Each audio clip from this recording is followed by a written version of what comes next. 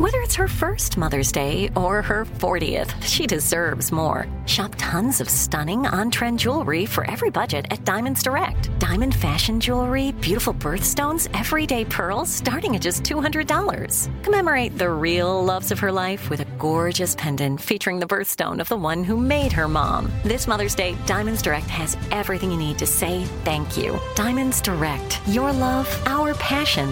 Online at diamondsdirect.com.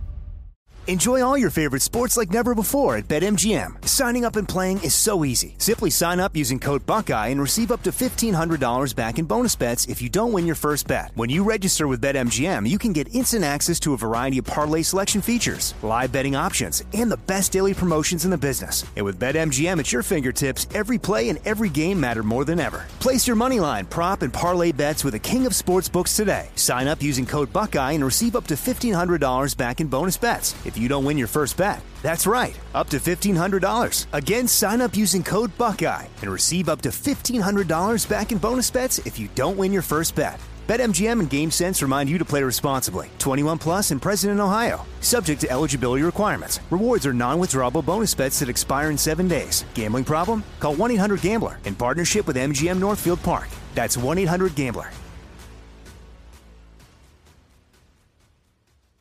Finding the right news podcast can feel like dating. It seems promising until you start listening. When you hit play on Post Reports, you'll get fascinating conversations and sometimes a little fun, too. I'm Martine Powers. And I'm Elahe Azadi. Martine and I are the hosts of Post Reports. The show comes out every weekday from The Washington Post. You can follow and listen to Post Reports wherever you get your podcasts. It'll be a match, I promise. You know you've got a comeback in you. When you take the next step, you're going to make it count. For your career, for your family, for your life. You can earn a degree you're proud of with Purdue Global. Purdue Global is backed by Purdue University, one of the nation's most respected and innovative public universities. This is your chance. This is your opportunity. This is your comeback. Purdue Global, Purdue's online university for working adults. Start your comeback today at purdueglobal.edu.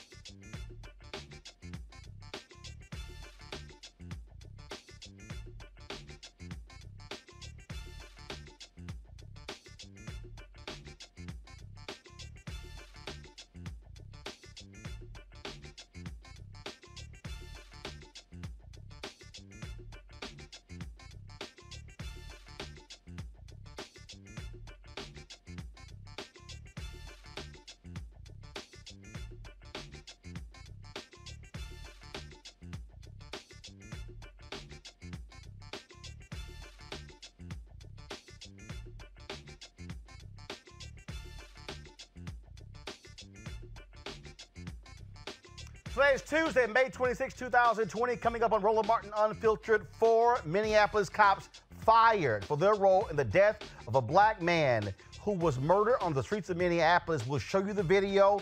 We'll talk about what the mayor is saying.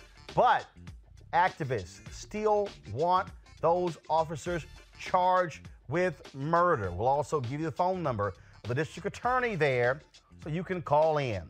White woman in New York fired from her job after she goes off on a black man in Central Park who was trying to simply tell her, put your dog on the damn leash. See what happens when crazy-ass white people act a fool? Yeah, we'll show you the video and show you what our bosses have now said. And also, Donald Trump, Twitter gets fact-checked by Twitter for the first time for lying about mail-in voting. Yeah, wonder what he's scared of in November. Could it be losing? Plus, I'll talk with an author who says in his new book that the deliberate devaluation of black people and their communities has had a very real, far-reaching, and negative economic and social effect on us. Y'all, it's time to bring the funk on Roland Martin Unfiltered. Let's go. He's got it. Whatever the miss, he's on it. Whatever it is, he's got the scoop, the fact, the find. And when it breaks, he's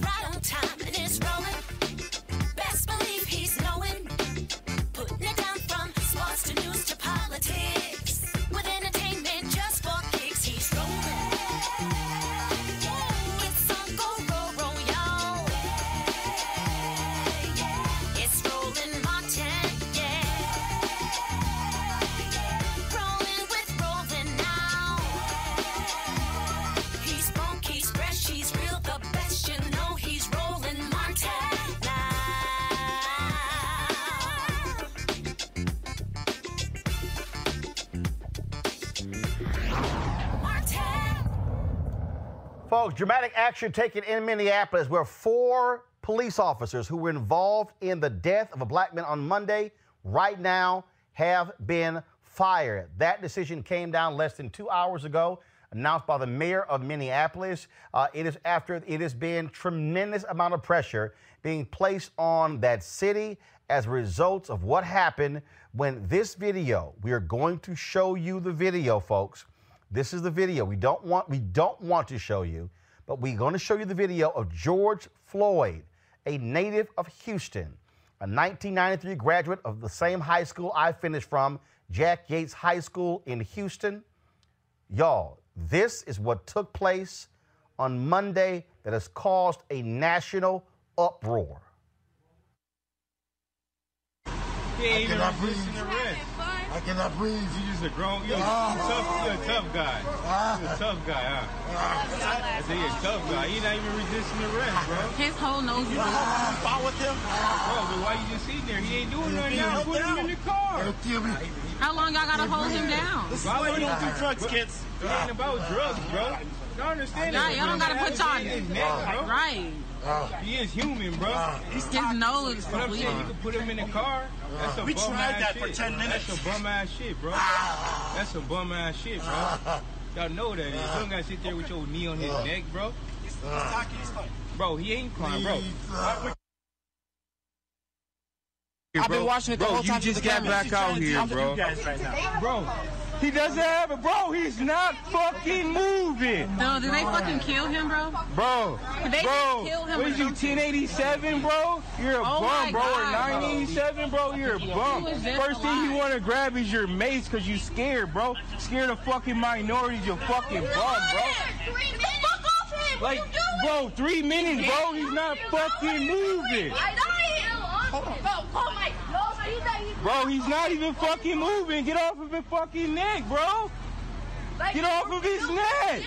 Yes, look at that, bro. Are you serious? Bro, are you serious? And you gonna keep your thing on your neck? Yeah, I bet you. Bro, bro, I barely touch me like that, dude. I swear I'll slap the fuck out of both of y'all. I didn't want to call the ambulance. Bro, you just gonna let him keep his hand on his neck, bro? You're a bitch, bro. Tao, you gonna let him keep that like that? You gonna let him kill that man in front of you, bro? Huh? Like what? Bro, he's not even fucking moving right now, bro. He's not even fucking moving. Bro, what it is. We gotta deal with this. Bro. Folks, you saw that video. George Floyd is saying, I cannot breathe. I can't breathe. I can't breathe. That officer, hands in his pocket, knee is on his neck. Beginning of the video, you hear him. You go in a minute and a half, you don't hear him talking anymore because George Floyd was murdered. He died as a result of that officer's knee on his neck. 4 officers were on the scene. Not a single one of those officers stepped in to say, hey man, he's been subdued, get off of his neck. Happened.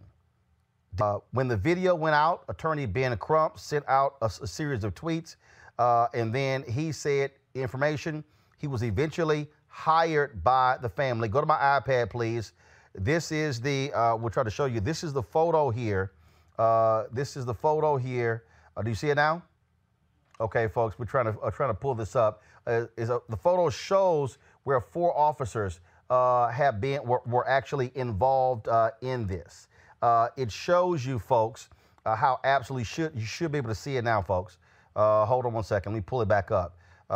Do you now see it? Okay, I don't understand what's going on, so we'll try to get this sorted out, folks. But bottom line is this here. 4 cops involved. They're now fired. Now, though, calls for the district attorney to actually file murder charges against them. The pressure continues. Again, his name is George Floyd. Minneapolis Police Chief Medaria Arradondo, he was the one who announced they're now former employees. The mayor of Minneapolis spoke at a news conference today. Being black in America should not be a death sentence.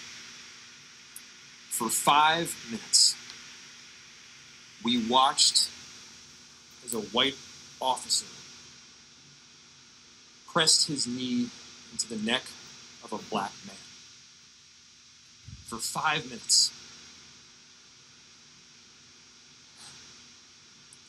When you hear someone calling for help, you are supposed to help. This officer failed in the most basic human sense. What happened on Chicago and 38th, this last night, is simply awful. It was traumatic, and it serves as a clear reminder of just how far we have to go. I saw this tweet earlier. It said black people in Minneapolis are killed at a rate 13 times higher than white people, a larger racial disparity than in almost anywhere else in the country. Samuel Sinyangwe, co-founder of Campaign Zero, joins us right now. Samuel, I'm glad to have you on the show. You track this data all across the country so people understand the impact of these policies. That tweet jumped out at me. How many people are dying at the hands of Minneapolis police? Yeah, absolutely. So we've been tracking this over the past 6 years. Every single year, we see about 1,200 people are killed by the police. Nationwide, black people are killed by the police at about 3 times the rate of white people. Now, when you look at Minneapolis, those rates are dramatically higher. As you said, the rate is about 13 times higher for black people in Minneapolis than it is for white people to be killed by the police. Now, this is something that this is not the first case we have seen in Minneapolis. And what we are seeing now is a call for justice, a call for accountability. Firing these 4 officers is a start. But as you mentioned earlier in your show, these officers have yet to be charged with a crime. There remain provisions in their police union contract that may give them their jobs back on appeal. So there's a lot here that still needs to happen with regard to accountability. In fact, you actually tweeted this out here. According to this report, 46% of cases appeal through a process called arbitration, which allows a lawyer selected in part by police unions to fully reinstate fired officers and back pay. Minneapolis is one of the cities that lets police discipline be appealed via arbitration.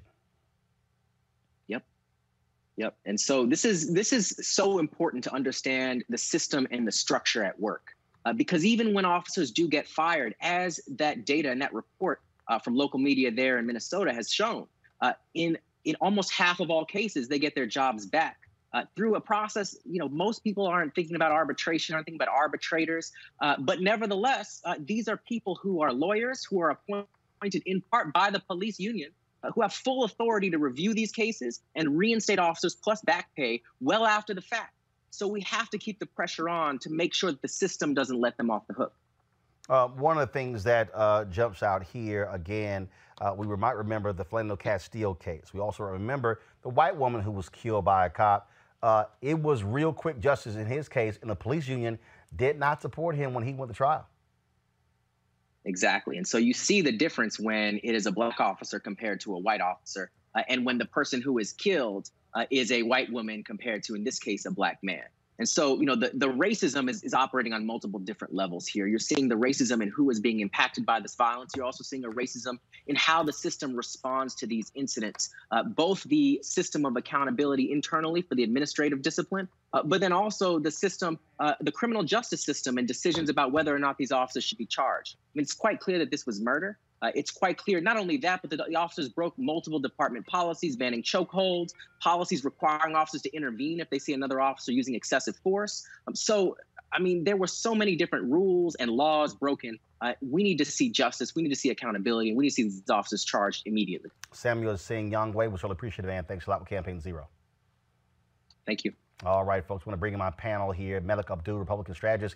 Kelly Bethea, communications strategist. Mustafa Santiago Ali, former senior advisor, environmental justice, EPA. I'll start with you, Mustafa, obviously that is disturbing video there. The fact that this police department realized how bad this was, for them to fire these officers, not even 24 hours after this video was shot, shows that they are trying to quell what they saw building a raging storm. Yeah, there's no way to stop what's coming. When you continue to kill men of color, especially black men, at the rates that are currently going on by the police, then you reap what you sow. There's a study that came out from the National Academy of Sciences that says that police are the 6th leading cause of death for young men of color. So when we know this, then there has to be changes made. You know, it's okay for us to talk about, you know, the criminal charges and the civil charges that will come as a result of the murder of this man. But we also need to be holding people accountable who continue to refuse to put in place the policies and the legislation that can also help us to alleviate this problem. This man, the police officer, there were 4 involved, but the police officer who had his knee on the back of this man's neck took away that man's humanity, took away that man's life, and it is reminiscent of Eric Garner, when Eric Garner said, "I can't breathe," and those police officers still refused to do anything to allow that man to have that critical breath for life. This is the exact same thing. And yes, they should throw the book at these individuals. And if the police union wants to get involved, then there should be a suit against them as well. We're joined right now by Nekima Levy Armstrong, former head of the NAACP there in Minneapolis. Okay, folks, she's supposed to be there, so we'll bring her up in a second. She's now a civil rights attorney. Kelly, I want to go to you. First of all, you watched that video. Very callous, knees on his neck. But I'm trying to understand is, how hard is it to have put your knee in somebody's back? How hard is it to sit here and seduce someone? You hear the one officer say, well, we tried for 10 minutes. Now, he was allegedly, here's the other thing. He was stopped and detained, eventually killed over a so-called forged check at a store. Yeah. The initial question was, how hard is it to put your knee in somebody's neck? Thankfully, I wouldn't know, because that's not what I do. I've never had to do that. But what's more disturbing to me is, even in the swift action of Minneapolis police in terms of responding, in their statement, they said that no weapons were used at any time by the man or the officers during the encounter. So that tells me one or two things. One, this man was unarmed, which meant that that level of force was not necessary. But also, they do not understand how your body is a weapon. That man's knee was the weapon. Those 4 cops, their negligence was a weapon.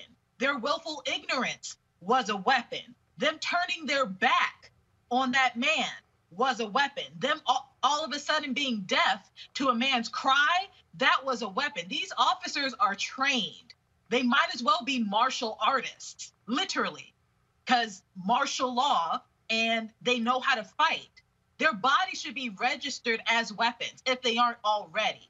So there was a weapon used. It was themselves. It was their ignorance. It was their negligence. It was their stupidity overall, and their racism and their bigotry and their xenophobia.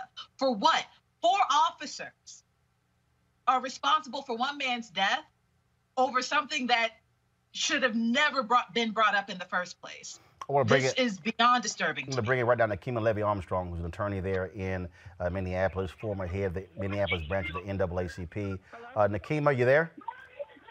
Yes, I'm here. Give us a sense of what you're hearing there from African Americans in Minneapolis.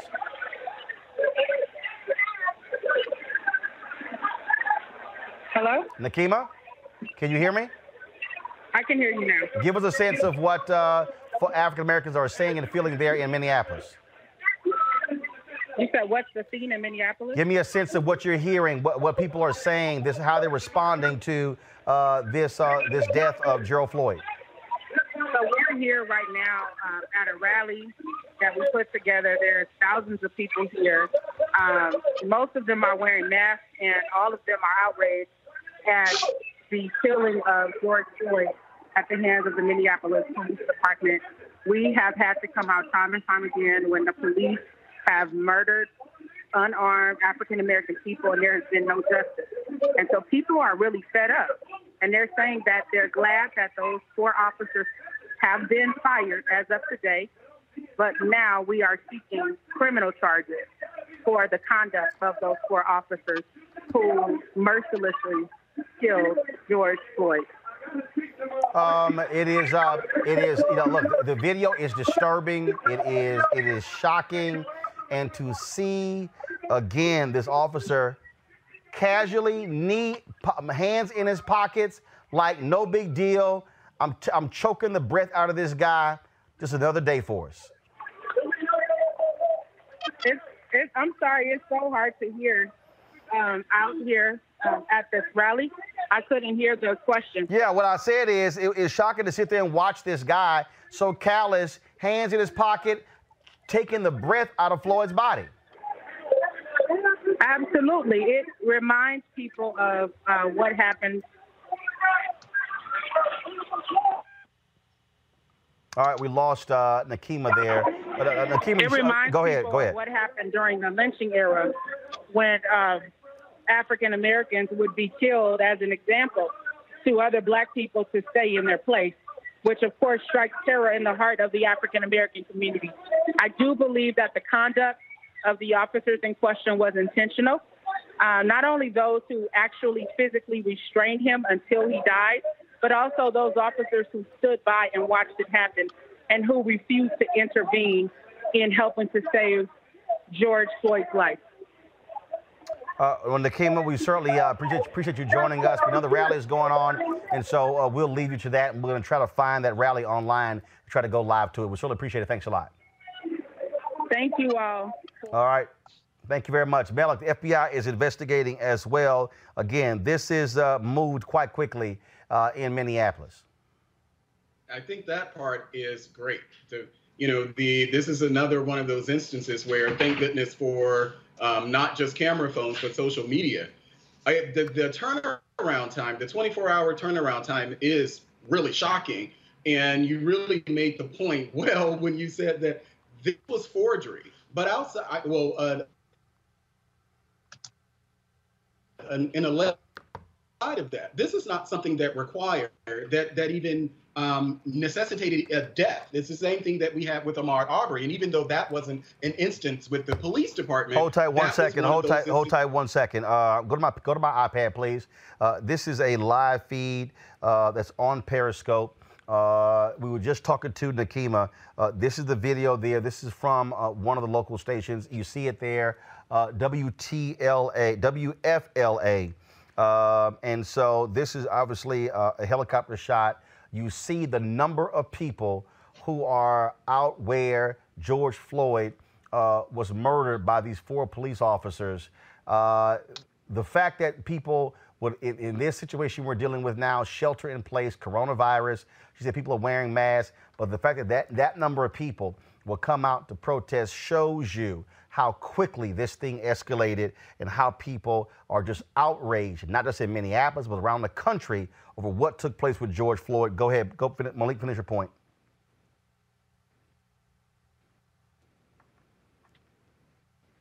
Malik, finish your point. I shows that, you can't hear me? Yes, go ahead. Yeah, it really shows that people are really passionate about this, even during the midst of actual stay-at-home order. And one of the things that we should keep in mind that this is Minnesota. Black people are 18% of the population there. And so for this type of thing to happen, and then you see the turnout, and it seems as if the criticism outside of Candace Owens, the criticism has been pretty, as far as people criticizing it and really attacking it, it seems to be that's widespread. And I'm glad that we're here, and I'm glad that within 24 hours, we were able to get the first step, which is the firing. So as everyone has said, the next step is to actually prosecute them, to charge them so that they can be prosecuted. But I'm glad that we're literally moving this fast over something where usually it takes, if you look at Ahmaud Arbery's case, that was a couple of months of a suppressed video that we never got a chance to see. So I am happy that within 24 hours, they acted, and let's see what's the next step. This again, it is shocking and stunning. Again, people have been reacting all across the country. The family has indeed hired Ben Crump to represent them. And let me say this right now. This is important. I've seen a lot of black people on social media saying, why is the family hiring Ben Crump? He loses these cases. Let me explain to those of you who don't seem to understand the legal system.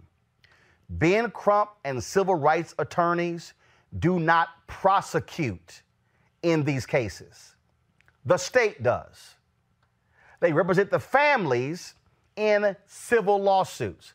They represent the families' interest in trying to get these cases focused on. So when Lee Merritt and Ben Crump were involved in the Ahmaud Arbery case, their activism, their voices, their vigilance when it comes to media is what brought the attention to the case. And so I need people to understand, Ben Crump, Lee Merritt, or any other Darrell Parks, or any other civil rights attorney, they don't prosecute these cases. So I wish black people and others would stop saying, oh, they lose these cases. They don't lose these cases. They can't prosecute. They're there to represent the interests of the family in order to get justice. And so it sort of drives me crazy listening to these people who go, oh, hire somebody else. That's not how this works, Mustafa. Exactly. You know, I wish whether in high school or junior high school, people would actually understand the basics of law and of civics, to understand also how challenging these cases are and how, as you said, you know, sometimes it's out of our hands. What we can do is to continue to highlight, to push, and to also make sure, as we often say on this show, that we make sure that the right district attorneys are being elected, making sure that the right state attorneys are being elected. And then, of course, also making sure that we have somebody at the Department of Justice, when justice doesn't come on the state level or on the local level, that we've got somebody who's actually there looking out and understanding the impacts that are happening in our communities. Absolutely. All right, folks, I want to go to our second story, another video that absolutely shocked many of us when we saw it. And that is white woman in Central Park calling the cops on a black man who was simply saying, he's there birding, he's bird watching. He's saying, can you put a leash on your dog, which the signs say you should be doing? Watch Central Park Karen. Would you please stop? Sir, I'm asking you to stop. Please don't come close to me. Sir, I'm asking you to stop recording me. Please don't come close to me. Please take your phone off. Please don't come close to And me. I'm taking a picture and calling the cops. Please call the cops. Please call the cops. I'm going to tell them there's an African-American man threatening my life. Please tell them whatever you like. Excuse me?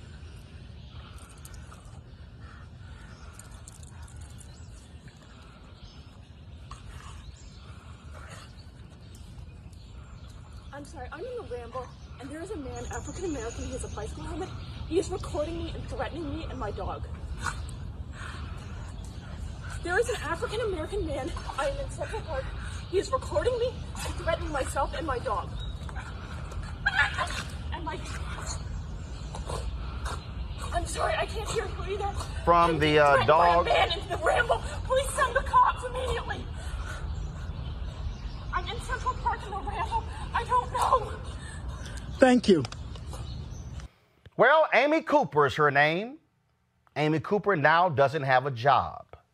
Yes, she's been fired from her job with Franklin Templeton, where she was a vice president. They tweeted following, this is what they said, following our internal review of the incident in Central Park yesterday, we have made the decision to terminate the employee involved effective immediately. We do not tolerate racism of any kind at Franklin Templeton.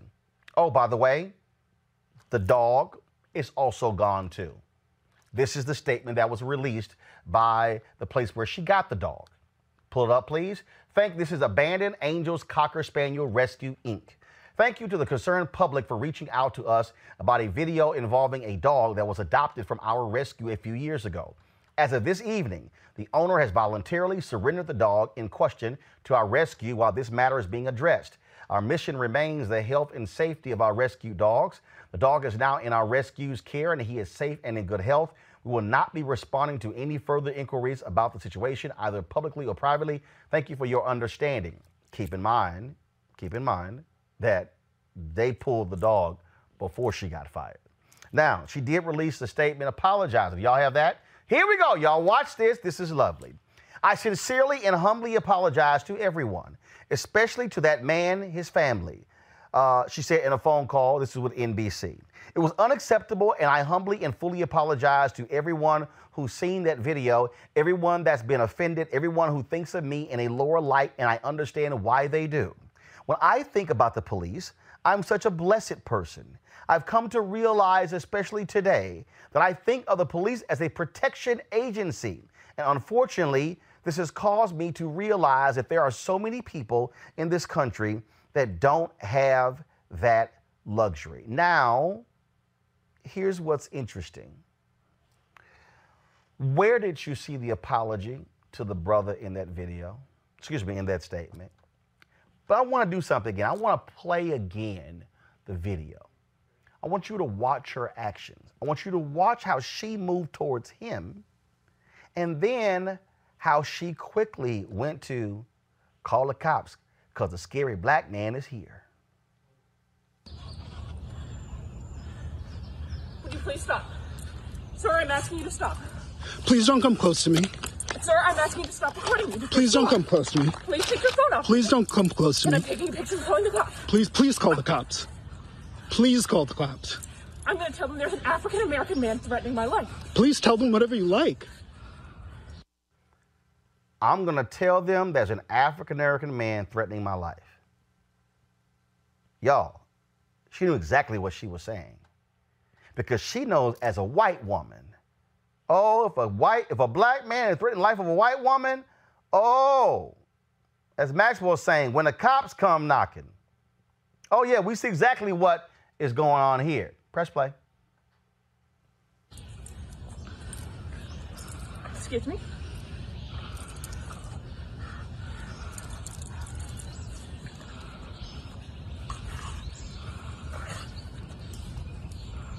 I'm sorry, I'm in the Ramble, and there is a man, African American, he has a bicycle helmet. He is recording me and threatening me and my dog. There is an African American man, I am in Central Park. He is recording me and threatening myself and my dog. And my... I'm sorry, I can't hear you either. I'm being threatened by a man in the Right there. Ramble. Please. Pause right there. I'm in Central Park. There's an African-American man who's threatening me and my dog. She repeats it a second time. Now, all of a sudden, here's the distress. Now you see, oh my goodness, okay, the pain in my voice. And now you begin to hear her raise her voice. And now the whole deal is, please send help, come get this black man away from me. That phone call could have turned into a Gerald Floyd. Press play. Send the cops immediately. I'm in Central Park in the Ramble. I don't know. Thank you. Now, interesting thing is that the man's name is Christian Cooper. Kelly, here's a problem that I have with all of this. If you read many reports, it was Christian Cooper, a Harvard-educated man. First of all, that has nothing to do with his story. If he went to Howard or FAMU or hell, anywhere else, Texas A&M, that would have never been a part of it. See, what happens, Kelly, is white folks somehow think going to Harvard inoculates Negroes from racism, when a Negro from Harvard can also be killed. And the thing is, black people who go to Harvard aren't walking around going, hi, Harvard Negro graduate. But that's how media sort of framed this. That means nothing. I don't care if he didn't go to college. What she did was evil and wrong and deserved to be fired. Absolutely. I really don't like it when you have headlines like that. It's like Harvard grad or Yale grad or, enter, prestigious label here, as if that is something that, like you said, is supposed to like insulate you from racism. First of all, obviously, even if that were the case, in this case, it actually was the case that he is a graduate, she doesn't see Harvard grad when she is scared and fearing for her life and calling the cops because she's not obeying a city ordinance order.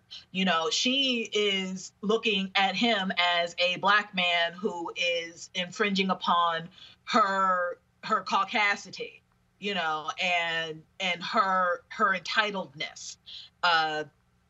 She's not seeing the fact that he's a human being. She's not seeing any of that. She's just seeing something she's seeing something in her way such that it needs to be moved out of her way. And who better than to move something out of your way than the police, because we have a history in this country of police acquiescing to white women when it comes to the hindrances of Black men. So again, it's just incredibly frustrating to me and incredibly infuriating to me that this is still going on. And it almost feels like there's been an uptick in it, so to speak, because we have these stay-at-home orders nationwide, as if, you know, we are going to ignore the fact that racism still exists, or we are going to, you know, it's like they're being sneaky with it. It feels like that, you know, because you're staying at home, police aren't really going to pay attention to the fact that you're infringing on my rights as a human being. That's not going to be the case. People still have cell phones. People still have common sense. And unfortunately, there are still racists out there who have neither of those things. So this is going to continue. It's unfortunate, but it's going to continue. And thankfully, in this situation, he had the wherewithal to videotape himself. And, you know, with her, it was just a matter. I thought of the Wizard of Oz of I'll get you my pretty and your little dog, too. That's exactly what happened with her. So good riddance. Mustafa, again, when you see what is going on here, when the desperate pleas of this white woman in distress, that's what she was doing. She knew exactly what she was doing because the cops come running when a white woman is in distress in America. You know, this is a reoccurring story that we know throughout our history. All we have to do is say Emmett Till, and we know that the lie that was told that he whistled at a white woman got him literally murdered. We know that in that location, in Central Park, and the president played a role in this, and I know someone will probably have something to say about it, but that it's the Central Park Five went to jail because, you know, there were lies that were told, and they spent, you know, 14, 15 years in prison because of the assumption that they did something without there being any proof. So we know that this is a reoccurring theme. And I think that it's time for us to actually make some punitive damages, along with making sure that people spend some time when they do these types of things. And actually, we had a big discussion today on social media. Now, we know that there are those laws that are out there that if you make a false report to police, then it can be a misdemeanor and you can spend up to 6 months in jail. And also there can be criminal fines that are associated with that.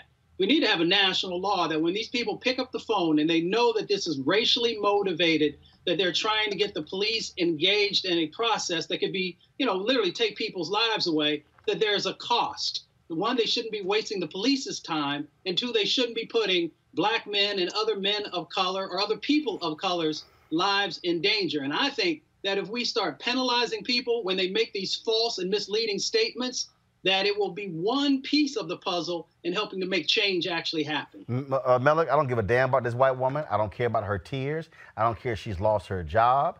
I don't care if she's lost her dog. The reality is, Amy Cooper, her actions could have led to the death of another Black man. Remember what happened in that damn Walmart when somebody white called the cops in Ohio, and John Crawford III was in there on a cell phone, had an air gun, and that person told the cops this person was waving this armed gun in the store, and the cops came there with SWAT, busted in, yelled for him. Crawford turned this way. They fired. John Crawford is dead because some white person got scared.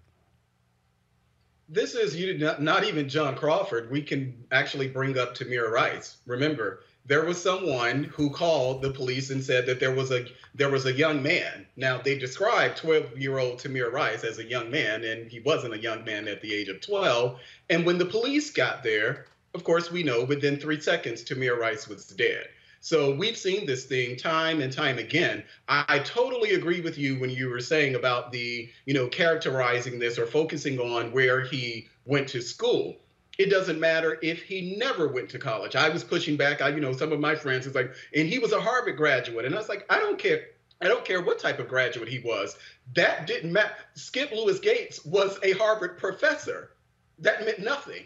It didn't stop him from being arrested, trying to get into his own home and have ultimately a beer summit later. I think that, she deserves everything that's coming to her, except, and this is where I don't agree that I don't push the notion that she should have been fired from her job. That was something that her company itself decided that they just could not risk, and she was a liability. So I think that the company was well within its right to fire her. I, myself, was not pushing for her to be fired. But I do think that there should be some type of, and I think, Mustafa is right. There are fines associated with filing false claims. Whether or not those things are actually prosecuted, I don't know. I know it was a similar thing that we saw in the Jussie Smollett case where he filed what seems to be definitely a false police report, but I don't think that anything actually happened to him from that. But the performance, the BET Arabesque film performance that this woman did with the screaming and all of that, it was so over the top, and she knew exactly what she was doing because she mentioned the fact that he was an African American because she wanted, you're talking about a dog whistle. This is exactly what that was. She knew exactly what she was doing. And like you said, she didn't bother to apologize in that statement. She could have just left the statement, but to not apologize to the man who was sitting there in front of you, whom you actually accused of trying to attack you. Now, I will say this last thing. I didn't actually hear the audio until just now because I saw the video. I was already disturbed, and I say this as a dog owner. I was already disturbed watching the video of her basically carrying this dog around with the leash around his neck. And then now that I'm hearing not just the back and forth between Amy and Christian, but I'm hearing the dog squealing itself. And I had to turn the volume down because I was like, oh yeah, that just took it off over the top for me. But they decided that she needed to be fired. Good for her. Maybe she'll think about it again the next time she makes such a claim. Kelly, I don't give a damn. Her ass should have been fired. I keep telling all these white folks, if y'all keep showing yourselves, you keep getting fired. What needs to happen is black people should be lining up for your jobs. That's what should be happening. And so we have that segment, crazy ass white people. For people like her, these white folks are losing their minds by calling the cops on black people when it comes to just being in an Airbnb or selling some lemonade or having a barbecue or car is that much into the walkway. No, this is white entitlement where they can say, guess, and I do not use the N-word, but this is essentially what they are saying. Nigga, I'm about to put you in check by calling the cops on you. That's what they are doing. No, that's exactly what they were doing. I disagree with Melik in the fact that these people, these perpetrators, should not be losing their jobs. And here's why. Even if the job is not necessarily client-facing, and I've said this on your show before, if you have a client-facing job and you have racial bias, you shouldn't be in that job. And I stand by that statement. However, if you do not have a job like that where you are not client-facing, but you do something like this, now you are client-facing because this person, I can't even remember her actual name. Amy Cooper. Amy. What Amy just did was actually put not only herself, but everything that she represents in the spotlight. So if people see your face and they associate you with that company, guess what? People can boycott that company because she's still there. People will, try and sabotage that company because she's still there. That business will lose money, will lose its standing in the world because she's still there.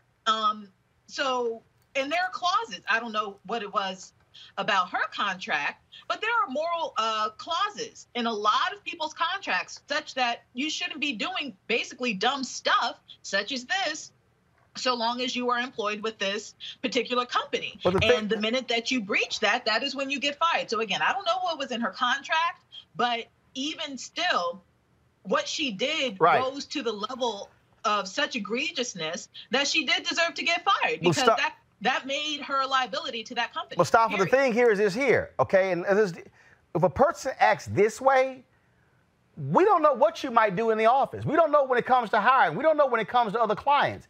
And I'm telling you, here's what I keep trying to explain to people, which is why this show matters, because you're not going to have this dialogue on these other networks. White people, not all of them, but there are white people in this country who are absolutely scared to death of 2043, of this nation becoming a nation majority, people of color. And you have these folks who are freaking out, who are going to call the cops at the drop of a hat, who are going to sit here and, again, put in our place because there is fear.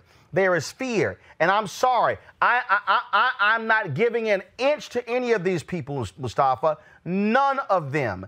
I want every single one of them to lose their jobs. I want them to be embarrassed. I want them to lose their livelihood because their white tears and fears are literally putting black people's lives on the line.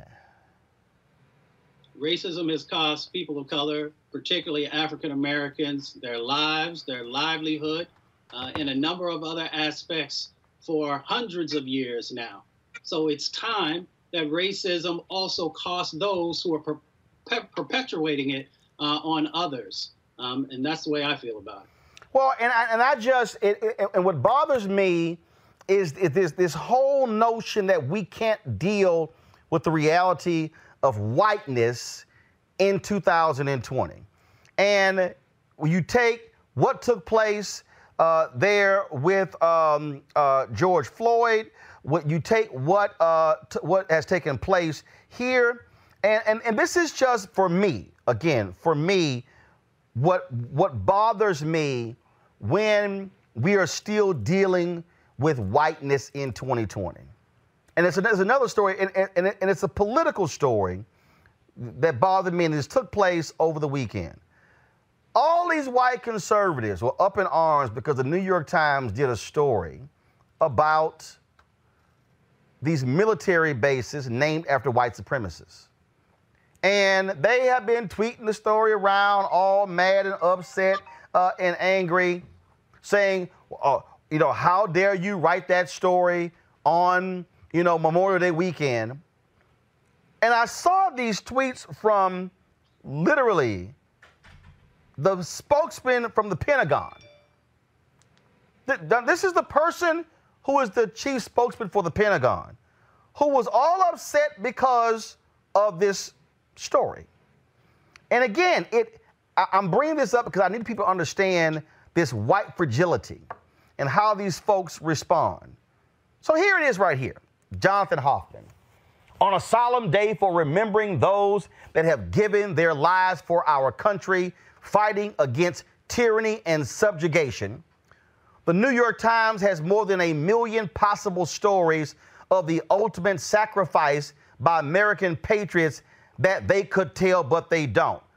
What was the headline of the New York Times story? Why does the U.S. military celebrate white supremacy? Subhead, it is time to rename bases for American heroes, not racist traitors. So let me go back up and read this again. And I'm coming to you first, Melik. On a solemn day for remembering those that have given their lives for our country, fighting against tyranny and subjugation. Full stop. Melik, that can be applied to black soldiers who were lynched in their uniforms, who gave their lives to tyranny and subjugation. It could speak for the black soldiers who were trying to be American patriots, fighting for a nation, and the nation was actually practicing racism against them. This weekend, I spent time watching Red Tails and the HBO movie Tuskegee Airmen and Men of Honor about Carl Bashir. Spike Lee has his movie coming out. In our history, black soldiers have caught hell But so it's amazing when the Pentagon chief spokesman cannot see the duality of black folks in the military catching hell. But see, I can't just talk about what took place all those years ago, Melik, because what I also found to be interesting is that in February, the Military Times published a story about the rise of white supremacy and racism in the U.S. military. But the white Pentagon spokesman, I guess, never came across that particular story. White fragility is a problem in 2020, Melik. Yeah, I mean, I think this is really an overreach, and you're conflating. I don't think it's necessary to conflate this or even bring this up in the context of what we were discussing with Christian and I'm sorry. I'm sorry. First of all, I'm speaking of white fragility, and so I'm giving another example of white fragility. Yeah, but in this particular case, we're literally talking about the Pentagon spokesperson responding to an op-ed. He can have an opinion about whether or not he thinks it's appropriate for the... And we can also have an opinion about what he said. Because we're paying him. We're taxpayers. We're paying him. Well, we're talking at the same time, so I want to make sure that I'm listening to you. What did you just say? I said we're taxpayers. We're paying him. So he actually works for us. So he's just simply not just giving his opinion. As the chief spokesman for the Pentagon, he's actually speaking for the Pentagon. He's speaking for the Department of Defense, all 1.3 million members of the armed services, as the chief spokesperson for the Department of Defense. Yeah, well, I don't have a problem that on Memorial Day, a day when we're actually honoring our veterans, I don't have a problem with the Pentagon deciding to push back on a New York Times article. Yes, there are other articles that the New York Times could have printed. They decided to print one about white supremacy. I don't have a problem with them printing an article about white supremacy, but the notion that someone, our military apparatus, they're responding to an op-ed that's talking about essentially asking why is the military promoting or whatever white supremacy. I don't have a problem with him responding to that because it's an opinion that if that was an op-ed, and so he's responding to the op-ed. I still think that that's a very separate thing from what we've been talking up until this particular segment. I don't think that those two have to be combined at all. First of all, again, Kelly, so let me go ahead and get you, because maybe you understand the point, okay? When you talk about white fragility, it's not a question of saying, well, this is the same. It's another example of white fragility. And what I'm doing is I'm pointing out three things, Kelly, that have happened in the last 72 hours. And that is, here you have what took place in Central Park. Here you have what took place in Minneapolis. And then you have this here. And then again, Kelly, all these little white conservatives, all perfectly fine with it. But when you are the chief spokesman for the Pentagon, again, you are speaking for the 1.3 million members. I would think your brain would say, the piece says, why does the U.S. military celebrate white supremacy? And it's talking about these bases. Well, guess what? Black soldiers matter too, especially when people of color, Kelly, make up 43% of all those in the armed services. No, I don't understand why the spokesman said anything at all, because it's an op-ed. It wasn't a report. It wasn't a manifesto against the military or anything like that. When you're a spokesperson for an agency, you speak, like you said, on behalf of the entire agency. You don't just speak for your party. We personally should not know what party you belong to, where your political standing is. It is supposed to be neutral. Why? Because you are supposed to be representing not just your base or your ideological base. You're supposed to be representing the entire military. That consists of Democrats, Republicans, non-voters, voters, libertarians, Green Party, whomever. And he's supposed to be representing this entity as a unit. So as a spokesman, for him to splinter the military that way, he's basically splintered the Pentagon's standing in one tweet, because we're not supposed to know what their opinion is. The Pentagon is supposed to serve and protect. That's it. So here's oversee our military. Here's what really bugs me, Mustafa. The fact that white fragility is like we have to be so no, don't bring up all that stuff. Can we only just focus on the flag and like can we just all do we really have to bring that stuff up? You cannot talk about Memorial Day and somehow divorce the reality of what black soldiers have had to endure in the military. You can't. And so the New York Times opinion piece is still talking about, here we are still celebrating Memorial Day, and again, in the Pentagon person, American patriots, but we got bases named after white supremacists. Yeah, I think it's a damn good time to talk about that on Memorial Day and Veterans Day and Armed Services Day and any other day when we focus on the military. Exactly. And let's be very clear, and I don't know why folks can't be clear about this. White supremacy is the foundation that the Confederacy was built on. The Confederacy was an adversary, a military adversary to our country. We don't have monuments for Stalin. We don't have monuments for any of the others from Germany, Hitler. So to continue to name or to allow the naming of bases from before to carry the names of folks who were adversaries, military adversaries to the United States, makes no sense. And it sends a psychological message to those who are white that these types of behaviors, even though if they were sometime in the past, were okay, and that, we can continue to honor those. And it sends a message to those military men and women of color that these are okay folks to look up to, that there was some value in the things that they were espousing at that time and today. And it's just no longer acceptable. So let me read from this, Melik. Headline, militarytimes.com, February 6. Signs of white supremacy extremism up again in poll of active duty troops.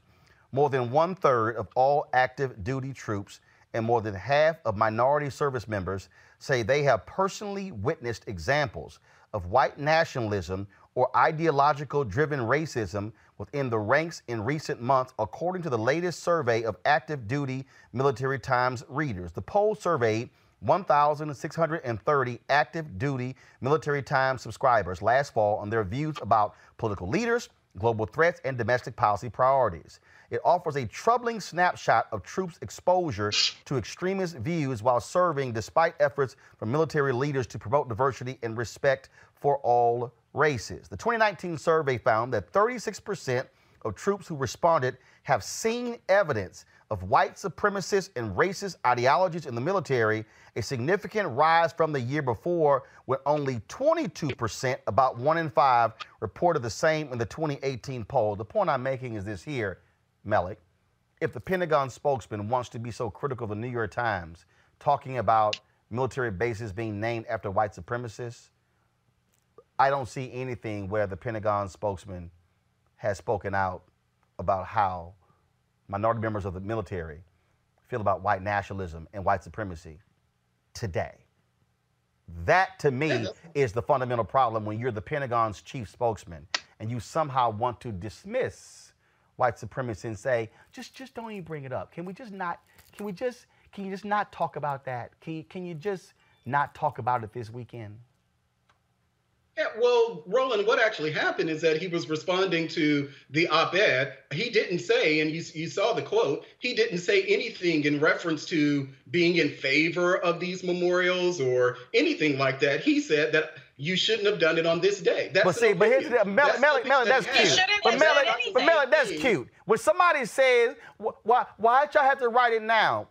He didn't say, hey, New York Times, y'all should have run this next week. He didn't say that. What he's really trying to say is, why y'all bringing this up? Don't bring this stuff up. We don't need to be bringing this stuff up. Nah, yes, we do. Yeah, well, I think that's probably an embellishment on your part, Roland. Yeah, right. But, you know, and I'm actually surprised I'm actually surprised that we're still having this conversation because it was about a day ago when you tagged me in the tweet, probably about an hour or so after you found out about the tweet itself. No, actually, it wasn't an hour. Actually, let me help you out. Let me help you out. It wasn't. Let me help you out because if you're gonna lie, I'm gonna stop you from lying. It wasn't an hour after I found out. There were a number of people who had actually retweeted that on my timeline several hours earlier. I had been responding to several different items on that day. I then chose to talk about that one. So please don't say I just found out an hour earlier. But go right ahead. Well, when I saw it, when I saw you actually talking about it, I think there was a succession of tweets around 11 or so o'clock. And what you said was you tagged me in the tweet asking, will I say something about it? It was around 11 o'clock at night. And you asked me in the tweet. And do you have a problem with it? Are you in agreement with the spokesman, or do you believe that we should be talking about military bases named after white supremacists? Which one? Well, I don't think that it was necessary to talk about it on Memorial Day. Oh, but the point is, hold on. So you're saying let's talk about it. You're saying let's talk about it, but let's not talk about Memorial Day. No. But see, but Malik, what I'm not gonna do is, but here's the whole deal. Here's the whole deal, Malik. Here's the whole deal, Malik. Here's the whole deal. What I'm not gonna do is. See, here's what I'm going to do. Mustafa, this is real simple. Here's the whole deal. When you have folks who don't want to deal with the reality, again, I am now talking to Mustafa. Y'all can mute him, please. Here's the point that you have here, Mustafa. Here's what you have. First of all, you're not going to hijack the show. Here's what you're dealing with, Mustafa. What you're dealing with, Mustafa, I'm Malik, I'm done with you because you can't listen. Mustafa, here's the point I'm making. White fragility in 2020 is all about don't bring that up. Don't bring that up. Here's the thing that white folks in power need to understand. These are no longer black people from 1962. These are not black people from 1954. Black people are no longer going to be quiet. We're going to speak up. And guess what? We're going to record your behind. We're going to sit here and check you. We're going to go after your jobs. We're going to put the pressure on you because we are gaining in numbers. Guess what? We're not going to play these games with white people in power who want us to be quiet, Mustafa.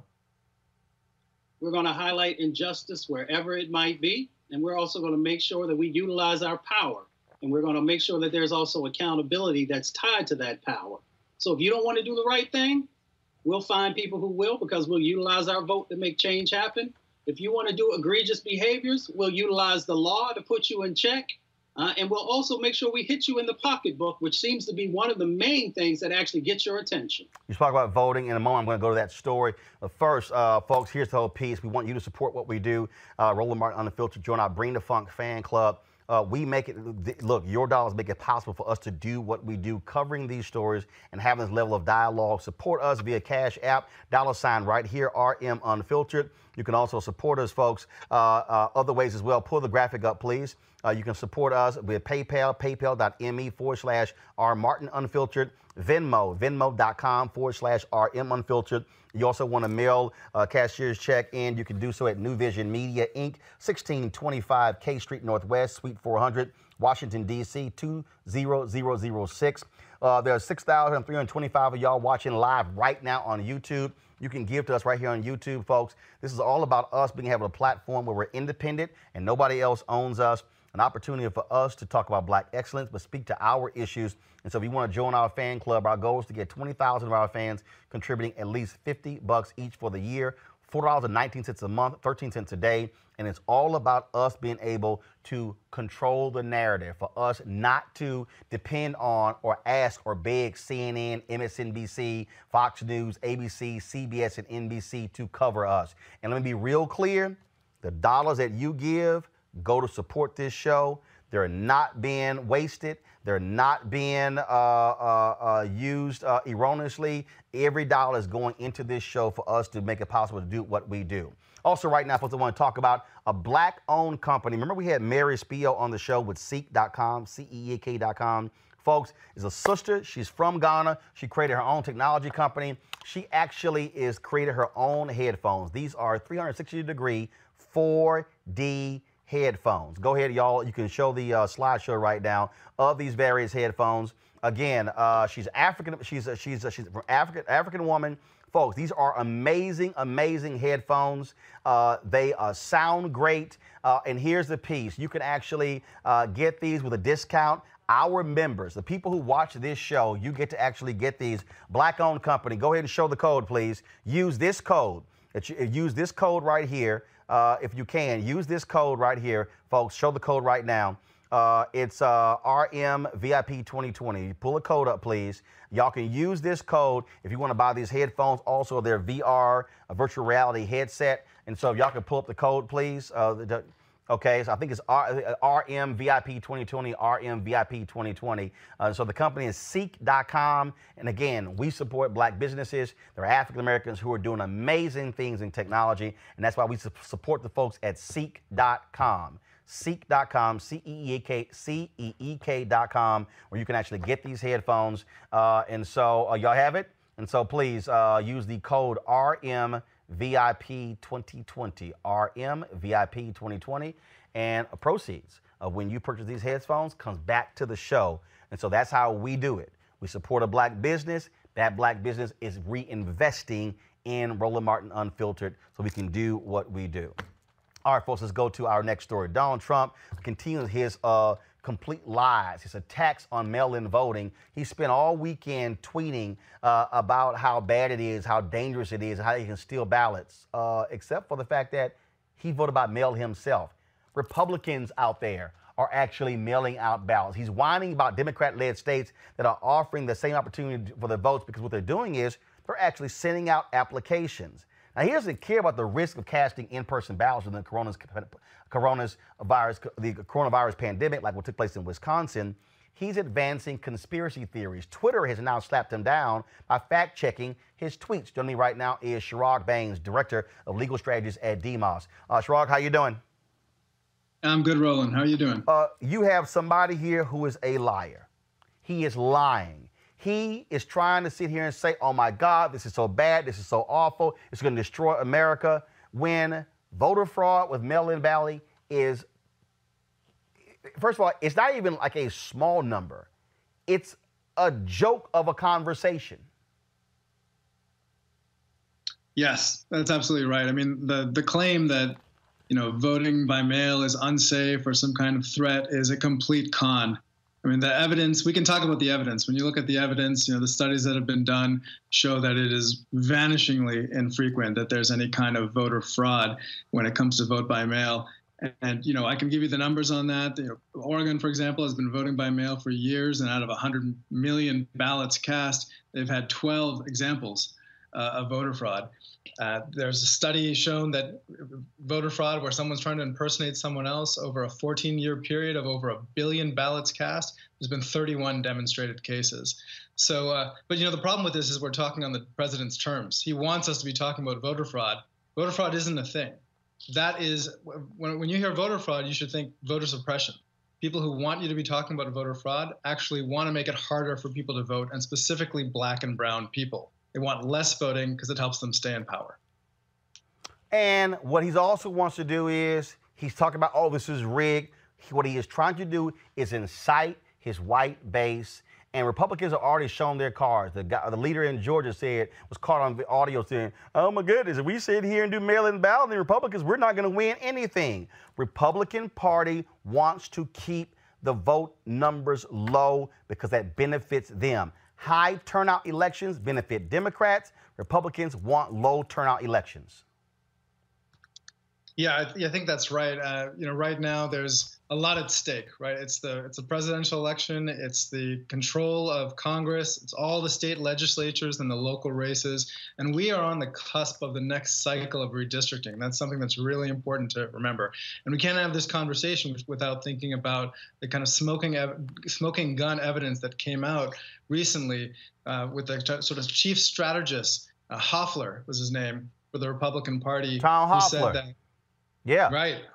Yeah. Hoffler, the memo, right? The Hoffler memo says that the goal here is to try to change how districting is done. And if you can district in a way that you're not looking at total population, but you're looking at citizen adult population, right, which skews white, that's going to benefit what he said, Republicans and non-Hispanic whites. That's right there in black and white in his memo. So I think that, the folks who are behind this strategy, they have a clear agenda. It is to strip black and brown people and other voters of color of political power. And we have to understand that that is what is at the bottom of this attack on vote by mail as well. Sherrod Bangs, we certainly appreciate it. Thank you so very much for joining us. Thank you, Roland. I appreciate it as well. All right. Malik, you voted for Donald Trump last time. You said you're going to vote for him again. Why is your boy scared of mail-in balloting? Why is he lying on Twitter? Why is he making stuff up? Yeah, well, yes, I'm going to vote for him again. Every time I come on your show, my answer is going to be the same. And I'm asking you again, why is he lying? Why is he lying about mail-in balloting? Why is he making stuff up? Now Twitter is having to fact check him. He is lying. He is flat out lying about mail-in balloting. He's lying. Well, as I said, I think it was probably last week or the week before that on your show, is that this is something that Republicans have said for a while with this fear, and I think it's an irrational fear about mail-in ballots. The reality is that there are mail-in ballots and there are absentee ballots. Truthfully, absentee ballots are the secure, if you will, way to vote. Mail-in ballots is something I think it's only 5 states that have mail-in ballots. And if you look at the Bipartisan Justice Center, if you look at the article, I think it was a recent article that they just did on mail-in versus absentee ballots, they talk about the difficulty itself with mail-in ballots, and the system itself is wrought with very many problems. So one of the concerns that the Bipartisan Justice Justice Center, I think that's the name of it. One of the things that they talked about is in the middle of this particular crisis, that this is probably not the best time to do widespread mail-in ballots. The problem is, and I think that's one of the things that they suggested, is that we need to expand or release for those states who have restrictions or when you have to give an explanation for your absentee ballot. Malik, they don't even want that. Malik, they don't want that. They don't want any of that. None of that. Well, maybe not. No, Malik. Hold on, Malik. He's lying. He literally is saying, oh, my goodness, they're stealing ballots out of boxes. First of all, they're not even ballots. He lied by sending a tweet out saying that it was illegal what the Secretary of State when Michigan was doing, when in fact, what she was doing was what the voters voted on in 2018. So the guy who you support and just adore is lying. Okay, I mean, well, the guy that you support believes that he gets to dictate who's black and who's not. There are people, And the guy you support also signed a bill overturning Obama-era rules when it came to ending all discrimination against black people. The guy you support does not believe in police consent decrees. The guy who you support does not want to see progressive district attorneys. The guy who you support wants to roll back civil rights protections in HUD, in HHS, in every federal department. The guy who you support wants to appoint federal judges who are far right-wing judges when 88% of them have been white men. Kelly, let me go to you. Donald Trump is a liar, Kelly. No. Donald Trump. Hold on. You brought it up. I'm done with you. Kelly, Donald Trump is a liar. And he wants to lie because he wants to invalidate the election. I mean, that's pretty evident, and it's been evident throughout his entire presidency. I'm surprised that it took this long for Twitter to start fact-checking, because he's been doing it since he got elected. Regarding the core issue of this, at this time being the ballots, I mean, Republicans are running scared because they know that they screwed up, and they know that if things were to go accordingly, they would no longer be in power. White nationalists, white supremacists, people who are more or less the core of the Republican Party at this point, they're dwindling. Our country is getting browner and browner by the day, and they're scared.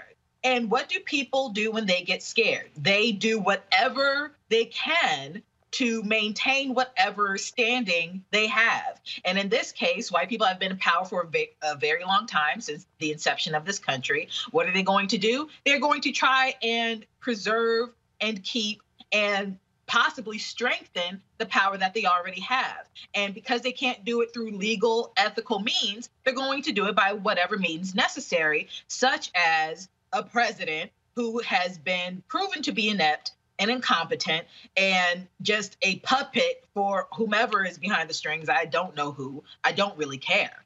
But they are using him, and he is using himself, whatever, to perpetuate a lie consistently. And for the past 4 years, but specifically with voting, he can't use the truth to his advantage, because the truth is, like the previous speaker just said, absentee ballots are perfectly fine as is. Mail-in voting has been happening for decades, and nothing's, by and large, has been going on that's wrong with it. So what do you do in that situation? You lie about it and try and spin it and cause propaganda and anxiety within your base and within people who really don't know what's going on, and try to get them on your side through lies. Mustafa, this is very simple. The Republican Party has a very clear, they've already said they're going to spend millions trying to stop states from mailing out absentee ballot applications. Now, first of all, there are very few states that require you to have an excuse to vote for absentee. There are very few. They know what's coming. They are deathly afraid. Mustafa, they tried it in Wisconsin. They did everything in their power to limit the votes by mail in Wisconsin, because they were hell-bent on trying to hold on to that Supreme Court position in Wisconsin. And guess what happened? People went to the polls, people got infected with coronavirus, and they still threw his ass out of office. He lost. And now he recused himself from previous voter cases. Now that he's lost, now it's, I'm going to go ahead and vote on them because he lost the election. I keep trying to explain to people, the Republican Party is about voter suppression. This is their absolute strategy. And when people like Melek support that by voting for people who support that, that's the piece. If you're voting for the people who endorse and are actively engaged in voter suppression, you are endorsing that. Mustafa, go ahead. Our vote is a foundational element of our democracy. And when you try and limit someone's ability to be able to fully participate in that process, it says that you don't care about democracy. So, that's the theoretical conversation. The reality of the situation is that this is about power, and they understand that if they want to be able to frame out a direction where they still have viability, then that means that they've got to control the courts. And if you can control the courts, then you can also manipulate the policy that's out there, or you can play a stronger role in the way that policy moves. And, so we understand the game that is going on. But if the Republican Party really wanted to be viable, then they would actually sit down and build real relationships with folks and create policy that is reflective of what a 21st century America is supposed to look like. And since they're not willing to do that, then they're going to have to deal with what's going to happen in November. But we also got to stay on point. We got to make sure that we are engaging. We got to make sure that people have the documents, the ID that's necessary, know where your polling places are, make sure your polling places aren't going to get moved. Then we got to make sure that we get people to the polls, not just yourself, bringing other people there. And then we got to vote. And we got to vote all up and down the ticket if you want real change to happen. And that's how you check this foolishness that they continue to move forward on. All right, Melek, final comment. Yeah, well, I think there are probably about 14 or 15 states that do absentee, where you have to have an excuse for the absentee ballots. The majority I say the majority of them you don't. Yeah.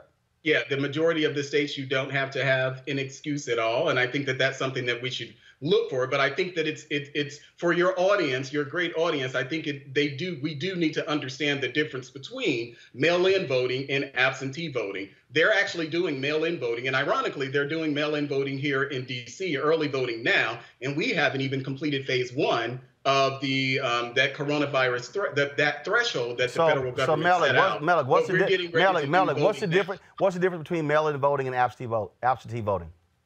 Oh, okay. Well, you must weren't listening when I explained that earlier. No, So actually, you didn't explain. You simply said it was happening. What's the difference?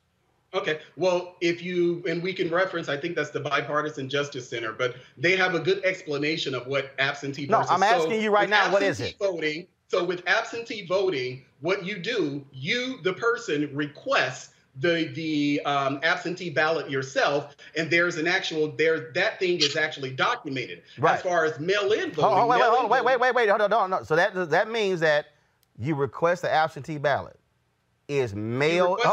Wait. Is mailed to you. You fill out your ballot and you mail it back. So what's mail-in voting? What's mail-in voting? So mail-in voting is actually something different, and I think that when you were talking about mail-in voting, mail-in voting is similar to, and I think that was California. I think there was where Donald Trump, and he totally didn't get it right what was happening, and I don't know if that was California. No, or maybe it was Michigan. Michigan. Or something. It was Michigan. Michigan. But physically, what is mail-in voting? So they mail you a ballot. They mail you a ballot, and you fill it out, and you mail it back in. Is that mail-in ballot? Is that mail-in voting? Say that again. Is mail-in voting where they mail you a ballot, and you fill it out, and you mail it back in?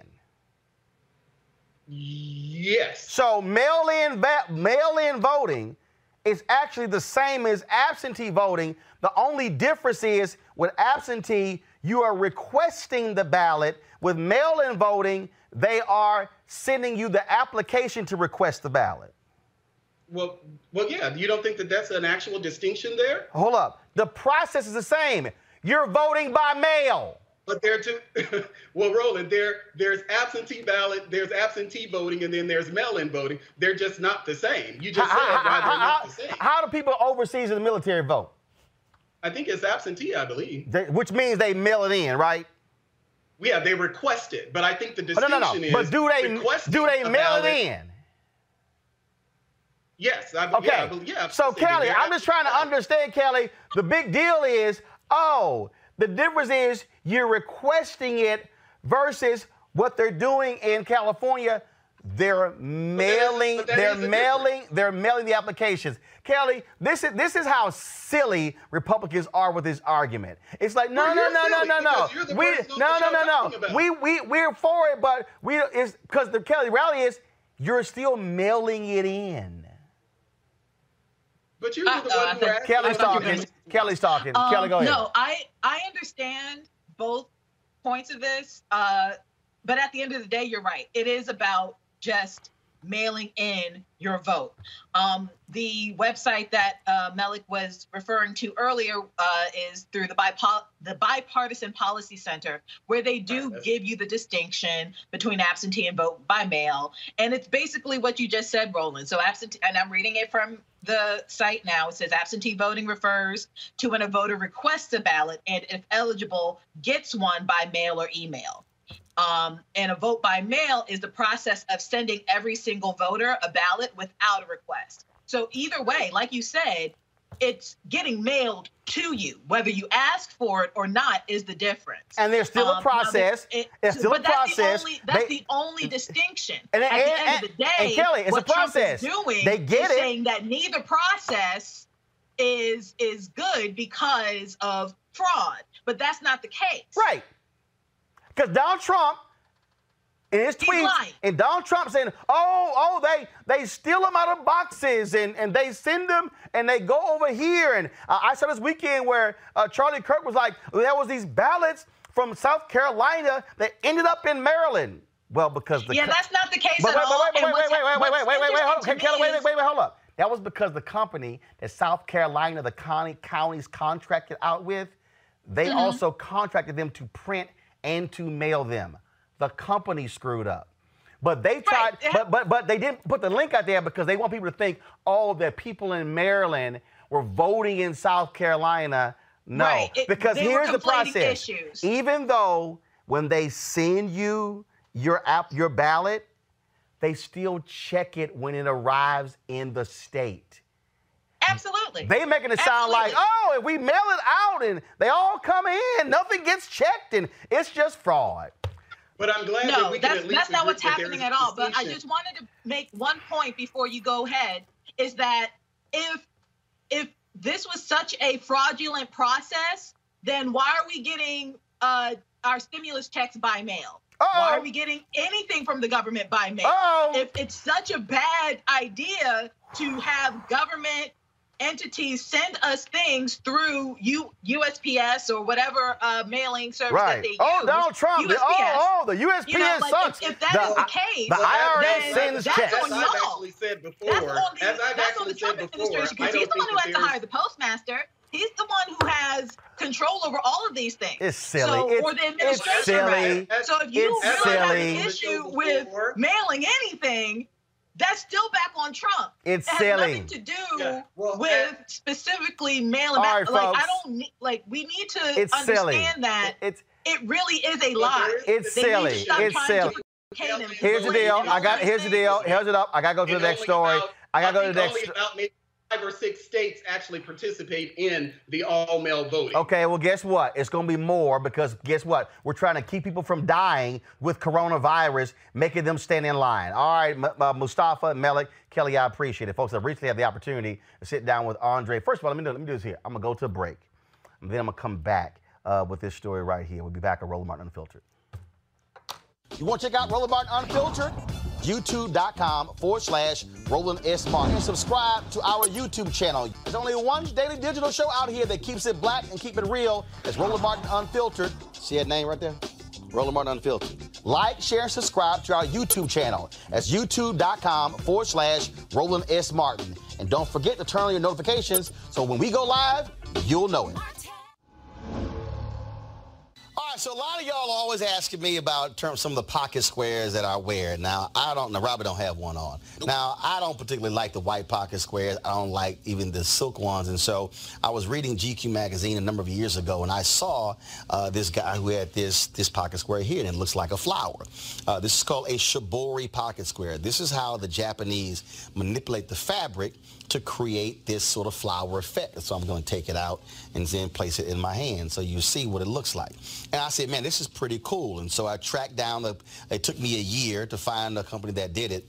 And so they basically about 47 different colors. And so I love them because, again, as men, we don't have many accessories to wear, so we don't have many options. And so this is really a pretty cool pocket square. Now, what I love about this here is you saw when it's in the pocket, it gives you that flower effect like that. But if I wanted to also, because if I flip it and turn it over, it actually gives me a different type of texture. And so therefore it gives me a different look. So there you go. So if you actually want to get one of these shibori pocket squares, we have them in 47 different colors. All you got to do is go to RolandSMartin.com/pocket squares. So it's RolandSMartin.com/pocket squares. All you got to do is go to my website, and you can actually get this. Now, for those of you who are members of our Bring the Funk fan club, there's a discount for you to get our pocket squares. That's why you also got to be a part of our Bring the Funk fan club. And so that's what we want you to do. And so it's pretty cool. So if you want to jazz your look up, you can do that. In addition, y'all see me with some of the feather pocket squares. My sister, who's a designer, she actually makes these. They're all custom made. So when you also go to the website, you can also order one of the customized feather pocket squares right there at RolandSMartin.com/pocket squares. So please do so. And of course, it goes to support the show. And again, if you're a Bring the Funk fan club member, you get a discount. This is why you should join the fan club.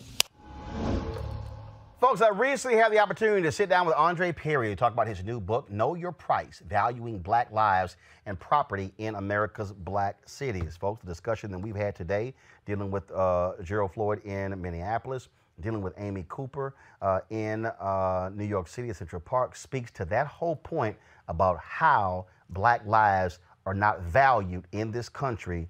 Check out this conversation. All right. Andre Perry, glad to have you here. Let's get right into it. Here's one of the things that I find to be very interesting, is that after the Civil War, people of African descent have been greatly devalued in America, even until today.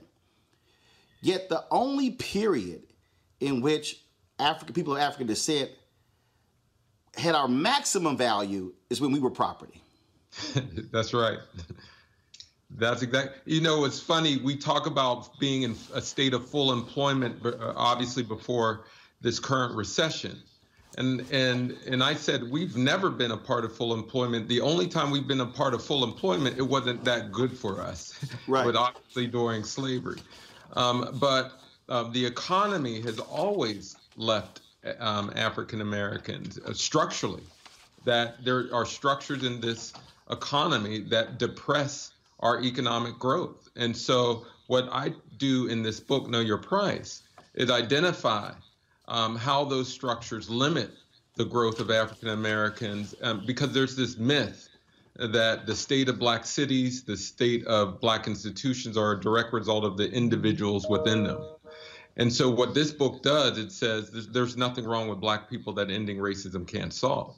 If we really want to see growth, we should remove those barriers that limit economic development. And the thing, but see, for me, I think this thing, when you talk about economic development, I think that phrase itself, I think when people hear that phrase, they're now thinking in terms of businesses, homes. But for me, economic development also means as an individual, you can reach your maximum potential. I remember, and I'm using an example, when I interned at a CBS affiliate in Bryan College Station, Texas, where I went to Texas A&M University. And that was a weekend sports anchor job that became available. And it was made clear to me by friends of the news director, because he had a run-in with a Black man a decade earlier, he was not going to hire me for the job. Undeniable, I was absolutely the best choice. The assistant sports director, the sports director, the 6 p.m. executive producer, all were like, yo, this is a no-brainer. But this dude had an issue with a Black man a decade ago. And I remember I was talking to somebody who worked at that station years later, and he was like, Roland, you keep bringing that thing up, but you've done well for yourself. I said, no. I said, wait a minute. The issue is not how well I've done in spite of his racism. I said, where would I be today had I not had to deal with that? And see, that to me is the crux of this that white Americans don't understand. They look at you and say, oh, no, but you're a successful African American. Yeah, but could I be even more successful had I not had to deal with the bullshit of race? Oh, absolutely. I mean, in a nutshell, you describe what I do empirically. I test to see whether or not how much these barriers limit our growth. I mean, in education, in business, in housing, all these things, our assets are strong. And of course, that means people. We're a strong people. Our assets are strong, but they are devalued. Meaning if they, like the study that sort of serves as the anchor for Know Your Price is the housing devaluation study, where I show that homes in Black neighborhoods, if they were helicoptered in a white neighborhood, so to speak, they would increase in value by 23%, about $48,000 per home. We're losing about $156 billion, and that's just with 2017 data, $156 billion that's lost. Not because that asset is any worse, it's because right off the top structurally that's taken away. And so that plays out in our lives. We know that if we were a white person, if you were a white person, if you were someone else, your pay would be higher, you'd probably have a professional advancement, and that's on a collective level. Where would we be? So we've got to remove this myth that the causes of our plight is of our own doing. And that's that myth that oftentimes that is leveraged by white institutions to continuously suppress us. But our assets are strong. Reverend Jackson often says this when he always uses this description. He says that the basketball court is 94 feet long, no matter where you go in the country. The goal is 10 feet high. You get 5 players, I get 5 players, you get the same number of timeouts that I do. He said that the rules are clear, they're published, everyone knows. And the reason African Americans are able to compete because it's actually about talent, nothing else. He said, imagine if you had the same standard in everything else. Well, the rules were clear, the rules were published, everybody operated by the same set of rules. He said, undoubtedly, African Americans would have excelled in every area because there would not be these subjective labels. It would all be very clear and concise. You know, and it's absolutely true. And we're seeing that being played out with the payroll protection plan and the distribution of funds. They said that it would go to businesses, all businesses that need it. Clearly, the rules did not meet what ultimately happened. That those businesses that were already financed, already being served by banks, that got the money, those businesses that also needed those funds did not receive it. If you really wanted to see Black businesses grow, you would have put money into the Minority Business Development Agency. That's the agency that works with Black banks, that works with CDFIs. If you really wanted to level the playing field, you would have, if you given money to big banks, you would have had them enrich smaller ones, and we can easily see a fintech company supplying a smaller Black bank or a CDFI with the technology that would enable them to take in more customers. But we're not seeing this. In fact, we're seeing almost the opposite. It's like my friend Natalie Molina says, it's if a pool was segregated for years and years, and then they expected Black people to come to a pool party later on. That's just not going to happen. And so the federal government worked with banks and financial institutions that have denied us for years. If you wanted to level the playing field, you would enrich the banks, the financial institutions that best serve African Americans. So again, what my book tries to do is say that this is not our fault. We have got to work towards leveling the playing field by investing in assets, because no one invests in problems. And if we're constantly framed as a problem, we never get those investments that ultimately leads to growth. Well, if I use an example of that is, look, Africa has 7 of the 10 fastest growing economies in the world. Yet if you look at the conversation about the continent of Africa today, it's always a continent about offering aid, not investment. Aid says you're broke, you're poor, it's a handout. You're the needy, you're sick, you're impoverished. Investment says there's value in you, so therefore I'm going to achieve a beneficial result by investing in you and getting a rate of return. That's frankly how white folks in America in power see African Americans. Oh my goodness, they're downtrodden. Look at all these health stats, look at the economic stats. And so therefore, let's help them. No, this is not a philanthropic endeavor. It comes down to, what is the level of investment that's real and tangible?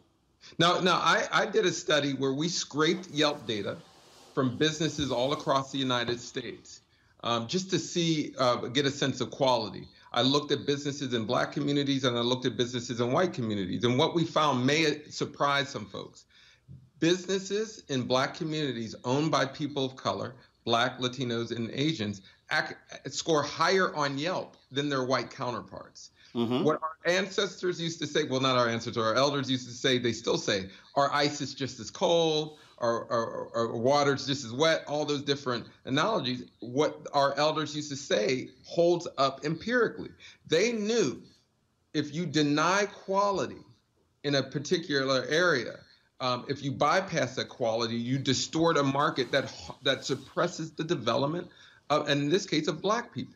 So again, we know how to run businesses, we know how to run communities. However, they're constantly being suppressed by this horrible narrative that our goods are not as quality, that individual behaviors are ruining the black community, all that, and then it's just not founded. Well, I'll give you another example. So when Obama was president, I went to a meeting in one of the private dining rooms in the Department of Treasury, and it was a meeting where we were talking about a number of issues. And one of the things that came up was that black and minority firms outperformed white firms on the management of TARP dollars. Okay? Now, that was really interesting. That was really interesting to me. That was that discussion, because I then said, oh, so does that mean they're going to get more? More, that's right. And everybody went quiet. So I was sent this PDF, and this PDF, it came from the National Association of Investment Companies. And this is, there was a briefing that took place May 23rd, 2019. And it speaks directly to what you're talking about in your book. This is what they said. Over a 10-year period, small size buyout funds up to $500 million have outperformed the mega buyout funds over $4.5 billion, with Horizon IRRs, which were 35.5%, or 10.2% higher than the mega buyout funds. Mm-hmm. What that means is, here you have these small buyout funds where you find your black and minority folk, and then you got these mega funds, which are white folks. And the black and the minority folks are outperforming them by more than 10%, yet they're still small size, 500 million or less, and they're mega. And that's just what it goes to. And so at some point, what you have to call it what it is. And I think the problem is that we like to dance around all of this stuff. And this is where you just got to be hardcore. No. This is what this thing is. That's exactly. You know, I titled my book "Know Your Price" it after the name, or after a phrase in my favorite play in the whole world, "Two Trains Running" by August Wilson. In the play, there's the main character, Memphis, is about to have his property seized through eminent domain by the city of Pittsburgh, and the city of Pittsburgh offers him $15,000. He says, "No, I'm not selling my property for $15,000. I know my price. I got my price." And it is a refrain throughout the play. There's another character, Hambone, who paints a fence for a ham, but he never gets his ham. Throughout the play, he goes, "Give me my ham, give me my ham," until he goes crazy and dies. But there's actually a happy ending to the story. The main character, Memphis, gets $35,000. And the moral of the story is obvious, that you better know you have worth. But more importantly, you got to know when to stand on your price. Even if it means going crazy and dying, that at some point we need to stand up and say, no, this is not right. We're going to manage. And in this case, and I'm glad, and I heard you speak on this topic on your show before, the only 2% of the funds, these mega funds that are managed worldwide are controlled by people of color and women. Only 2%. Now, this is our money. When you're talking about municipal funds, firemen, policemen pensions, things like that. These are our dollars. In fact, that sector represents the greatest collection of black wealth. Public employees, because that's also the place where we have consistently been able to achieve six-figure salaries in school districts, police, fire, city government, county government, state government, federal government. And so if you start comparing that to corporate America and everything else to these public sector jobs, that's where it happens. That's why when Republicans come in and talk about small government and it leads to massive layoffs in the public sector, or the of public sector stuff to privatization, black people lose out. Absolutely, all day long, and we constantly miss the amount of money and wealth in these. I mean, it's could we, when we talk about schools and policing, we limit it to like teaching and the jobs component. But the true wealth building opportunities is in these funds, and we know representation matters. Who you think is going to invest in what kind of companies? And when you're talking about white or black folk. And so we got to really seize every kind of wealth building opportunity. But again, this is about our value, not just in terms of monetary value. This is about our worth and our morals and things like that. So what we believe in terms of our worth and our value translates into our economics as well. Well, and I think this also speaks to where we have to be psychologically, and then how do you also leverage that? So we talk a lot about know your value in politics, that black vote. And so therefore, how are we supporting the infrastructure that leverages that? Same thing happens in media. Black people watch TV more than anybody else. Oh, we are absolutely valuable to networks. But here's what's interesting. When you start talking about numbers, yes, they like our numbers to build, but then all of a sudden, and I can tell you right now, I know this for a fact, this happened in the cable news industry. It reaches a point where you say, now y'all have too many black people. And so now over here you got the cable news network that wants the largest number possible. And the advertiser kind of wants the largest number possible. But the problem is, if that number has too many black people, then the advertiser goes, well, we don't really value them as much. So therefore, we value them less than whites because whites make more money. So yeah, we're fine with a certain number of black people, but once you cross a certain threshold, then all of a sudden you begin to get devalued. And a lot of people don't really understand that game is being played because guess what? You have very few African Americans who are running ad agencies or who are in the C-suites. And so basically this structural racism that values black people to a certain level then begins to devalue them. It all comes into play. You know, and I'm glad you brought up that advertising piece because there are organizations that understand our value. Color of Change, for instance, have when something goes down in terms of whether it's sports or in media, they say, hey, you know what? Well, we'll just cut off our dollars on this particular brand. And you see people immediately change the tune. You know, that there are people out there when the rubber hits the road, they know that particularly in cities that we should be on every network, every ad, because in cities we are the majority. And so, yeah. Hold on. And there will be more funds distributed. Hold 1 second. We lost you there. It just cut out. So you said in cities where we're the majority. So go ahead and just start that part over.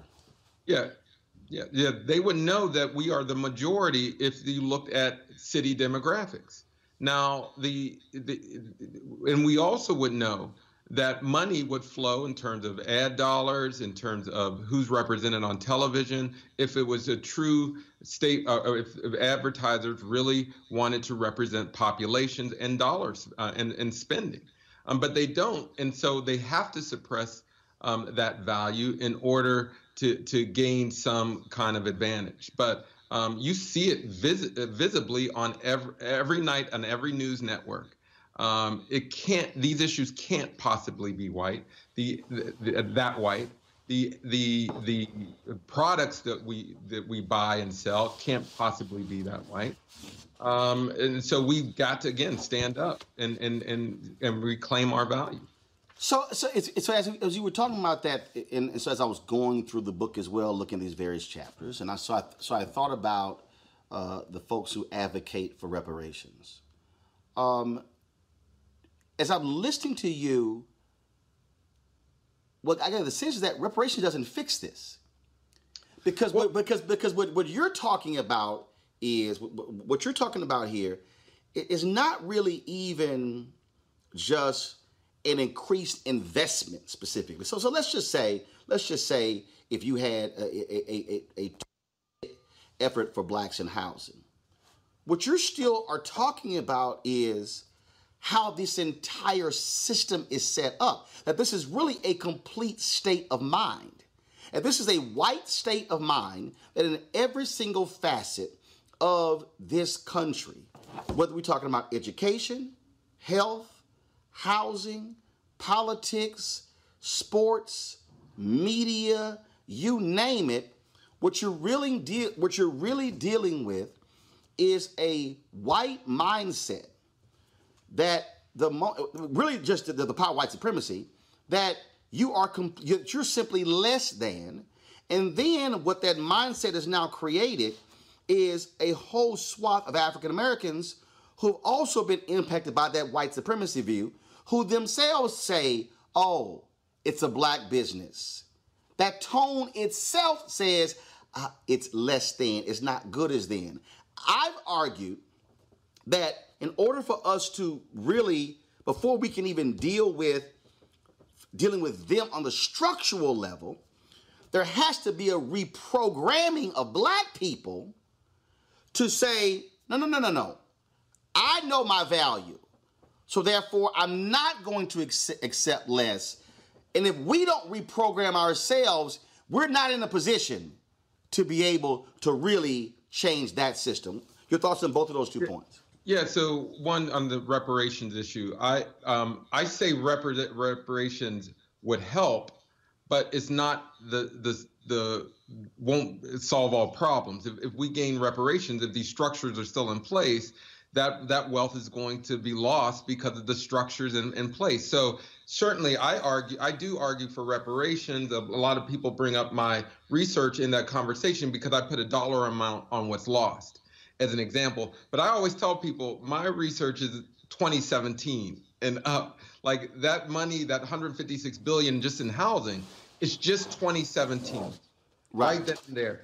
Now, in terms of, so I would disagree a little bit on the wording because throughout the book, I say that there's nothing wrong with black people that any racism can't solve. The reason why I say that is that even the mentality is caused by these structures. Now, I'll give you an example. Right. I agree. Exactly right. That's right. So, when we see this being played out around COVID, people keep blaming the underlying medical conditions. Well, the underlying medical conditions were caused by substandard housing, was caused by overcrowding, well, all those different things. So, yes, when you deal with these structures, you're more likely to create a mindset and behaviors and practices that will accentuate wealth. Because we always got to remember that, I argue with my financial literacy people all the time, because I say, white people didn't get wealth because they were more financially literate.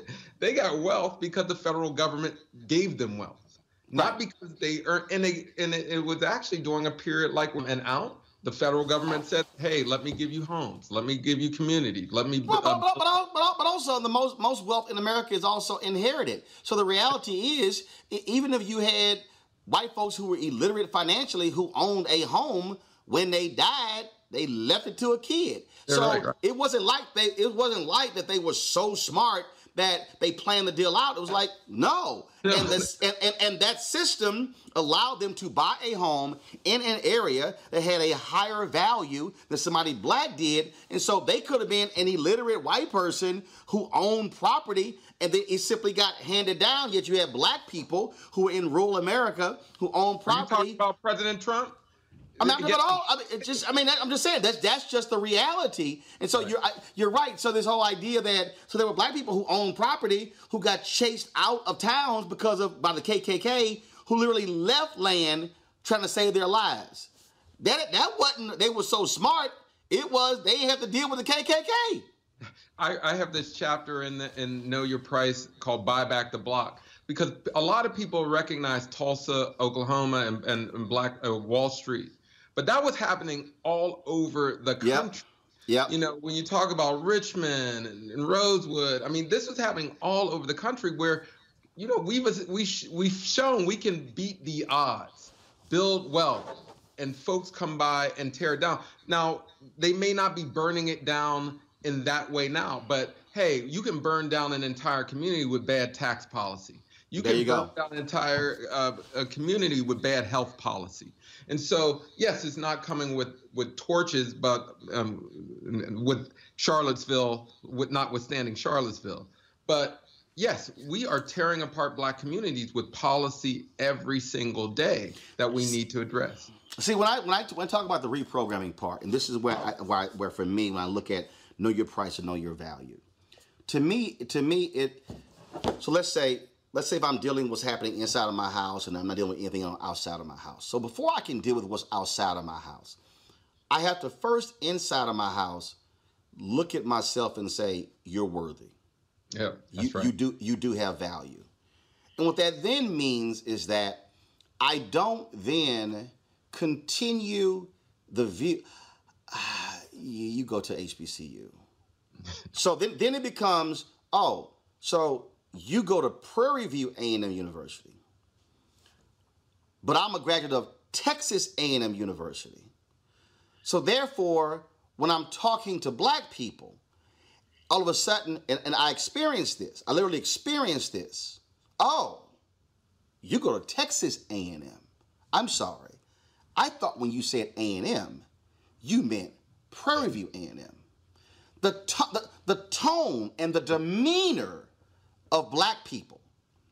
It's happened with white people too, but it really is, I mean, I really experienced it with Black people. Like, whoa. In fact, let me reverse it. I had a high school teacher, Jack Yates High School, and I never took this teacher's class, but he happened to be married to the daughter of a woman who attended my church, and I ran to him in our church several times. Andre, no lie, he came up to me and he said, so I heard that you're going to Texas A&M. I said, yeah, that's why I was accepted. He says, well, do you think you should go to Prairie View for a couple of years first? and I go, I'm sorry, what do you mean? He goes, well, I really think you ought to go to Prairie View for a couple of years first to really, get acclimated to the rigors of college life because of how difficult Texas A&M will be. I then said, so what you're actually telling me is that the education that I've received at this high school in the last 4 years has not properly prepared me to attend a Texas A&M. And he sort of just like stepped back. Then I'm telling you, Andre, this is again. So then our head football coach, Luther Booker, a graduate of Prairie View A&M University, rest in peace, Coach Booker. He goes, Roland, I understand you going to Texas A&M. He said, see, that's our problem right there. Our best and brightest going to these white schools. And I said, I'm sorry. Are you not the same Coach Luther Booker who gets upset when Nebraska and Ohio State and University of Texas and Texas A&M doesn't recruit your top football players? I said, so you want your top football players to go to the Division 1A, the top programs, but you're upset that I'm going to one of those universities, but I don't play sports. So that to me, again, is how we, as African Americans, assess value ourselves, where we have accepted the devaluation of our own institutions. And then we articulate that, and then, of course, that thing begins to marinate and become in our psyche. And what I'm saying is, we've got to stop saying Black-owned business less than. Well, I used a Black CPA once. It didn't work out. It's some sorry white CPAs. Yeah. No, it's just some people. So what I argue to Black people is that we have to learn to stop devaluing ourselves and feeling as if we're second in by saying, no. I have value. Yeah, but let's be clear. There's been institutions. I work for the Brookings Institution, the top think tank in the world, and a lot of our research is disparity research. We're constantly showing how black folk need to catch up to white folk, and we're all inundated with that information. What I do with this, with Know Your Price, is give people information that developers get, that high-profile institutions get. But what we generally project is black people are bad, and they need to catch up to white people in order to be good. And so, yes, we receive and consume that information. It has to have some impact. So a lot of this book is also challenging researchers to say, look, if we don't look for strength in institutions, you never get to investing in things. Because again, no one invests in problems. They only invest in strength. And so for me, in using your example, there are institutions, historically black colleges, predominantly white ones, that are both good and bad. And we need to have the information in front of us to say what's good and what's bad. Right. And the good and bad is not based upon you white, you black. That's exactly right. The good, and that's my point. What I'm constantly telling African Americans, and I tell people to watch their words. I mean, look, I'm in the business of words. When people and I hear tone, I hear all of that. So people say, you know how we are. When I had my TV One show, I made it clear to my staff, if any of y'all ever say, well, we're a black show, you will no longer be employed here. I said, you are not going to create what you just described, this negative connotation of us being a black network, and I can hear it in your tone. Well, we're a black network. I said, no. We're a network that caters to African Americans, and it's a state of mind. And the hard part, Andre, is trying to block what you just described. Block all of that negative stuff out, or if you do take it in, you use it in a certain way, but it doesn't consume you to now create in your own mind, I am less than. I am unworthy. Yes, you should pay me 30% less. You're paying that white guy because I'm simply not worth it. Well, but this is what happens when you do value people. And I've been following you and at least the commentary on the DJ on Instagram, and those should be funneled through various websites, their own personal websites. They should be funneled through networks and other avenues that builds upon existing assets, that we need. And again, I love Instagram. I use it, but, we have networks, we have software, we have software developers that we can actually create better product. So what I learned, like when I listen to you and others who make that argument, it's almost a pitch opportunity, a business opportunity. Yes. Hey, we can actually, D-Nice or whoever, hey, this could be a chance to spin something off to develop the next institution, but you got to be able to see the value in a black software developer. What? But I think. See again. I'm going back to when you say know your price, valuing black lives and property in America's black cities. I think it's also acknowledging. Wait a minute. We're the tastemakers. We're the trendsetters. we actually drive this. I mean, the reality is here. 500. Well, I think the number was 3.5 million. Did not go to the babyface Teddy Riley battle because of Instagram. That's right.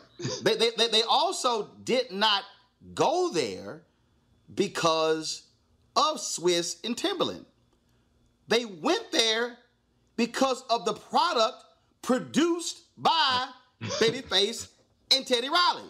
So if you take that, that means that the product produced by Teddy Riley and Babyface, that's transferable.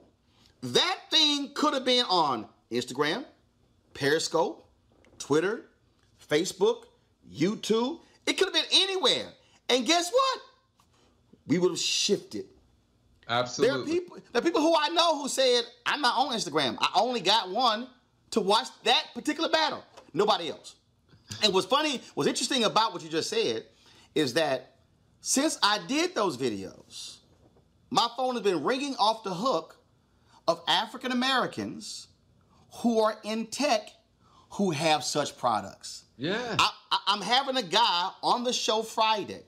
He has a technology that when you hit pause on a video, then what happens is if it's set up on your site, when you hit pause on a video, it leads to this ad exchange where in a matter of seconds, these people are competing for what commercial plays on your computer. In a matter of seconds, they've competed, the price has been established, now commercial plays. Mm-hmm. He hits me up, and there's a guy who he knows, who I met a couple times, I don't remember, and he says, he said, we're a black company, we developed this technology. He said, I have been trying to get to content publishers to use it. I go, well, fine. We'll run a month-long test and see what it does, see how it works, see how it generates. And he was like, wow. My deal is like, but I own the platform. I don't have to go get somebody else's permission. And so I've been having these discussions with other people as well who created platforms. And so we have this weekly tech segment where I'm like, yo, these people exist. But the value has to be in that I value myself enough that I'm willing to use my influence and shift it over here than to only value what you present to me. And what I'm really saying is that I actually have greater value because without my people, ain't no battle on your platform. Absolutely. And I just want to say that one of the things I try to do in this book is uplift the talent. Because at the end of the day, there you go. The greatest asset is us. Right. Well, no, but that's it. First of all, you have nothing. You have nothing without the human asset. That means that is what makes it. That's exactly right. And so we're great people. We have talent. We have treasure.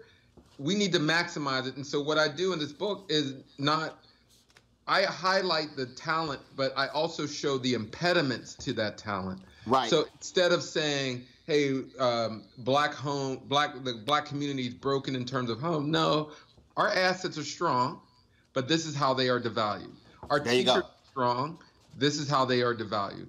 Our businesses are strong. This is how they are devalued. And so it gives people sort of the feeling that I am doing the right thing, and people are, but it's our job, I think, as intellectuals to say, hey, here's the information you need so that you can truly stand on your price. But again, I put this on our community in the sense of the think tank, the research community. We don't give people the kind of information that they can use to show growth. Well, yeah, and I think that, so it's interesting as you were talking about that, and again, going back when you talk about know your price and valuing Black lives, and I just got to use, I remember in 2000, I signed with CNN in 2007, and it was very interesting, oh my God, you don't see CNN. I'm like, okay, I got it. I remember, so in 2009, actually it was 2008. 2008, I remember it was election night. And I think back, Andre, to the first election night where they barely put me on the air. They didn't see value. That's right. They didn't see value. It was like, yeah, we signed him, but he's a radio host out of Chicago. And Andre, I remember sitting there that night, and I'm waiting to go on. No one told me where to find the exit polling data. They didn't even tell me what time the food was going to be there. In fact, earlier in the day, Sam Feist, the then assistant bureau chief, I did a hit with Bill Bennett. And he came down from the 5th floor to the 4th floor to get Bill. Now, mind you, we're sitting in studios right next to each other. I'm talking about there's like a wall and Bill's on the other side. So it's like we're right there. So he comes to get Bill, but not me. So I was like, what the hell? I'm just going to follow y'all upstairs. So we go upstairs, Andre, and he's showing around the set. I'm following right behind, like, what the hell? Are you going to show him? I'm going to take a look at it too. And pretty much, I was getting a blow off. Okay. So that night, nothing. 7 o'clock, 8 o'clock. So I'm listening to the commentary, and and they're talking about, well, you know, we know Senator Barack Obama is here in the city. We don't know where he is. And I'm like, he's having dinner with staff and friends right now. I sent an email. So like every time somebody would say something on the air, like we don't know, I'm sitting over here, this is what's going on. And so at one point, the producer, Stephanie Couture, the booker comes to me and she's like, oh my God, where are you getting this? I said, from the person sitting next to him at dinner. I said, now if y'all put me on the air, y'all might have this information. Mm-hmm. 2 hours go by, same thing. I'm popping information. So Andre, they come to me and they say, hey, so Obama wins. The person on the air says, well, we don't know when the senator is going to be arriving here at the convention center. And I'm like, he'll be leaving dinner in 15 minutes. And all of a sudden it's like, we got to get him on the air. And so then they come to me and they say, hey, do you think you can get Obama to do a beeper with Wolf? A beeper is basically him calling into the control room and doing a phone interview. I'm like, well, we'll see. I called the Obama people. I said, y'all some bitches bet not do an interview, a beeper with him tonight if I'm not sitting on that set. That's exactly what I said. They said, Roland, we're doing no interviews tonight. Andre, you're going to love this one. So the next day, he wins Iowa. They put me on the air that night. I think I was on for 1 minute and 37 seconds. They put me on the air they put me on next day. So I had the only interview with Obama after he won Iowa. He did no interviews. His voice was gone, lost his voice. I did an interview with him, only one. So here's what I did, Andre. I went, but it was for a radio station. I said, I know what I'm going to do. Remember that beeper idea? I'm going to have Obama call the CNN control room. I'm going to stand in the same spot Wolf stood in last night. And I'm going to do the interview as if it's a TV interview. We're going to use the audio for radio. CNN loved it because they were like, then we can use the interview. I'm like, sure. So I remember the producer, Patricia DiCarlo, she comes to me, Andre, can we call this a CNN exclusive? No. You can call it a Roland Martin WVON radio exclusive. You only get access to the interview because I'm a contributor here, but it was really set up for radio. Mm-hmm. John Klein, the president, tells me, I'm going to put a bug in Sam's ear to get you on the air more. That's how I got on that following Monday, New Hampshire, and was on throughout. But here's the piece. They wanted me in 2009 to leave TV One, Tom Joyner. They said, with the lunch, he said, when you going to give up all the rest of this stuff? And I said, when y'all going to give me a 5-day-a-week show? Value. See, you said it. Know your price, know your value. I'm like, so you want me to give up TV One, Tom Joyner, because y'all want me exclusively, but you ain't giving me nothing to give that up. 2012, the person who suggested, 2010, a year later, that person gets fired. I leave in 2013, still had TV One, still had Tom Joyner. In fact, the night of 2008, they got mad because I said, I got to go do 2 hits on TV One. They said, what do you mean? We're in 200 countries. I said, yeah, but I got paid by TV One before y'all paid me. See, I did not devalue TV One. The point of this whole story is that throughout the whole deal, I was constantly asserting not just my value, but I was asserting the value of black media. And I did not operate here, Andre, that CNN was so much greater that I could cut Tom Joyner and cut TV One and cut WVON radio loose because they no longer serve value. They did, because there were things that I could do over here that CNN wouldn't do. So I had the best of both worlds. And that to me is what we all have to learn, that we should not, again, devalue what is black because we're doing something over here, because if they say no, they say yes. That's right. And what's important about your story, you saw the long range in holding your value. There's going to be pain involved. You know, there's going to be times you're denied, rejected. And it might be less money. That's right. I mean, it might be. Look. Hey, God bless Robin Roberts getting $15 million, and bless all the brothers and sisters who are on the mainstream networks. But Andre, I can tell you, I talked to all these people. They like, Roland, it's stuff you can do we can't do. So for me, the freedom and flexibility of having the platform that I have is more valuable to me than what this check may be. And everybody got to make a decision. So I'm not dissing them at all. Let me be real clear. And we need people in both places.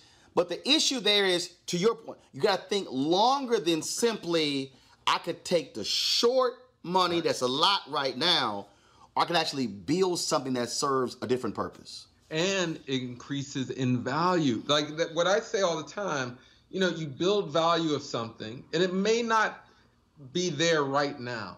Yeah. You build it, you grow it, you nurture it. You never know sometimes it takes 5 years down the road. Right.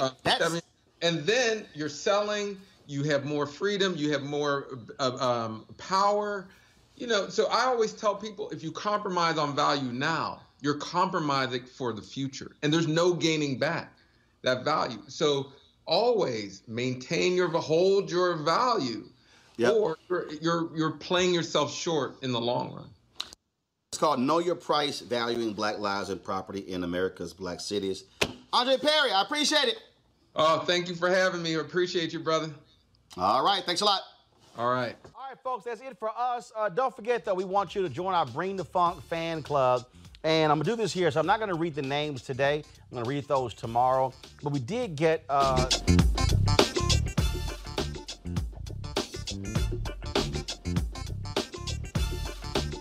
she wrote this note here. Keep bringing the funk. We need you. Need your continuous help to keep people woke and educated. So, Pam, we appreciate that note from you. This is from Juwan Nelson. Please continue doing what you are doing, bringing the funk with truth straight up. And so, Juwan, we appreciate that. Great letter here from Julia Daniels. Julia Daniels, I'm glad you finally provided an address to mail in membership. I'm so old school, I have to get my grandson to assist me do things online. Due to the coronavirus, this was not possible because I was in Odessa, Texas, and he's in Hobbs, New Mexico. I want to thank you for the knowledge and information that you provide on your show. You had the CEO for Operation Hope on your show, and the information I obtained, I was able to pass it on to some of the small black businesses in Hobbs. You helped me to help other blacks, and I truly appreciate it. Keep it coming. May God continuously bless you and your family, Julia Daniels. And so, Julia, I appreciate the note. Folks, if you want to join our Bring the Funk fan club, our goal is simple: to get 20,000 of our followers, people who watch this show on YouTube, Facebook, Periscope, to give us minimum $50 a year, $4.19 a month, 13 cents a day, to our Bring the Funk fan club. Your dollars make it possible for this show to do what we do. Now, if you want to give via Cash App, that's called $RM Unfiltered. PayPal is paypal.me/R Martin Unfiltered. Venmo is venmo.com/RM Unfiltered or @RM Unfiltered. But you can also send us a postal money order, cashier's check, however you want to do it, to New Vision Media, Inc., 1625 K Street, Northwest, Suite 400, Washington, D.C., 20006. That's 20006. And again, folks, every dollar you give goes to support what we do on this show, to bring the most relevant, up-to-date information that informs our people, African Americans, about what is going on in this country. You ain't gonna be black to give, so we got people who are white, Latino, Asian, who support what we do, but it's all about us, again, having an independent voice to speak truth to power. So again, go to Roland RolandMartinUnfiltered.com. If you want to use a credit card, we have Square. You simply go to the website. And again, Cash App, PayPal, or Venmo.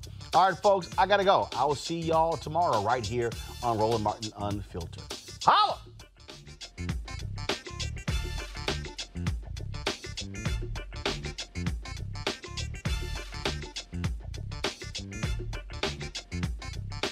Open a limited-time 11-month certificate at Kemba Financial Credit Union. At 5.25% APY, it's more than triple the national average, plus it's a safe and secure way to grow your money. Visit your local branch or kemba.org/cb for details. Offer expires May 31st, 2024. APY equals annual percentage yield. Restrictions apply. $500 minimum and $250,000 maximum deposit. Advantage status required. Comparison based on bank rate average. Federally insured by NCUA. From BBC Radio 4, Britain's biggest paranormal podcast is going on a road trip. I thought in that moment, oh my God, we've summoned something from this board. This is Uncanny USA. He says, somebody's in the house, and I screamed. Listen to Uncanny USA wherever you get your BBC podcasts, if you dare.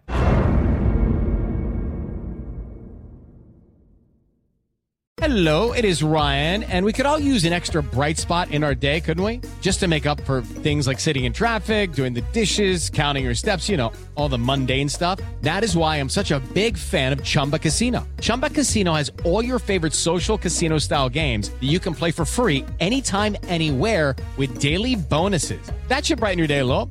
Actually, a lot. So sign up now at ChumbaCasino.com. That's ChumbaCasino.com. No purchase necessary. VGW Group. Void where prohibited by law. See terms and conditions. 18+. Xumo Play is your destination for endless entertainment. With a diverse lineup of 350-plus live channels, movies, and full TV series, you'll easily find something to watch right away. And the best part? It's all free. Love music? Get lost in the 90s with iHeart 90s. Dance away with hip-hop beats and more on the iHeartRadio music channels. No logins, no signups, no accounts, no hassle. So what are you waiting for? Start streaming at play.xumo.com or download from the app and Google Play stores today. All you can stream with Xumo Play.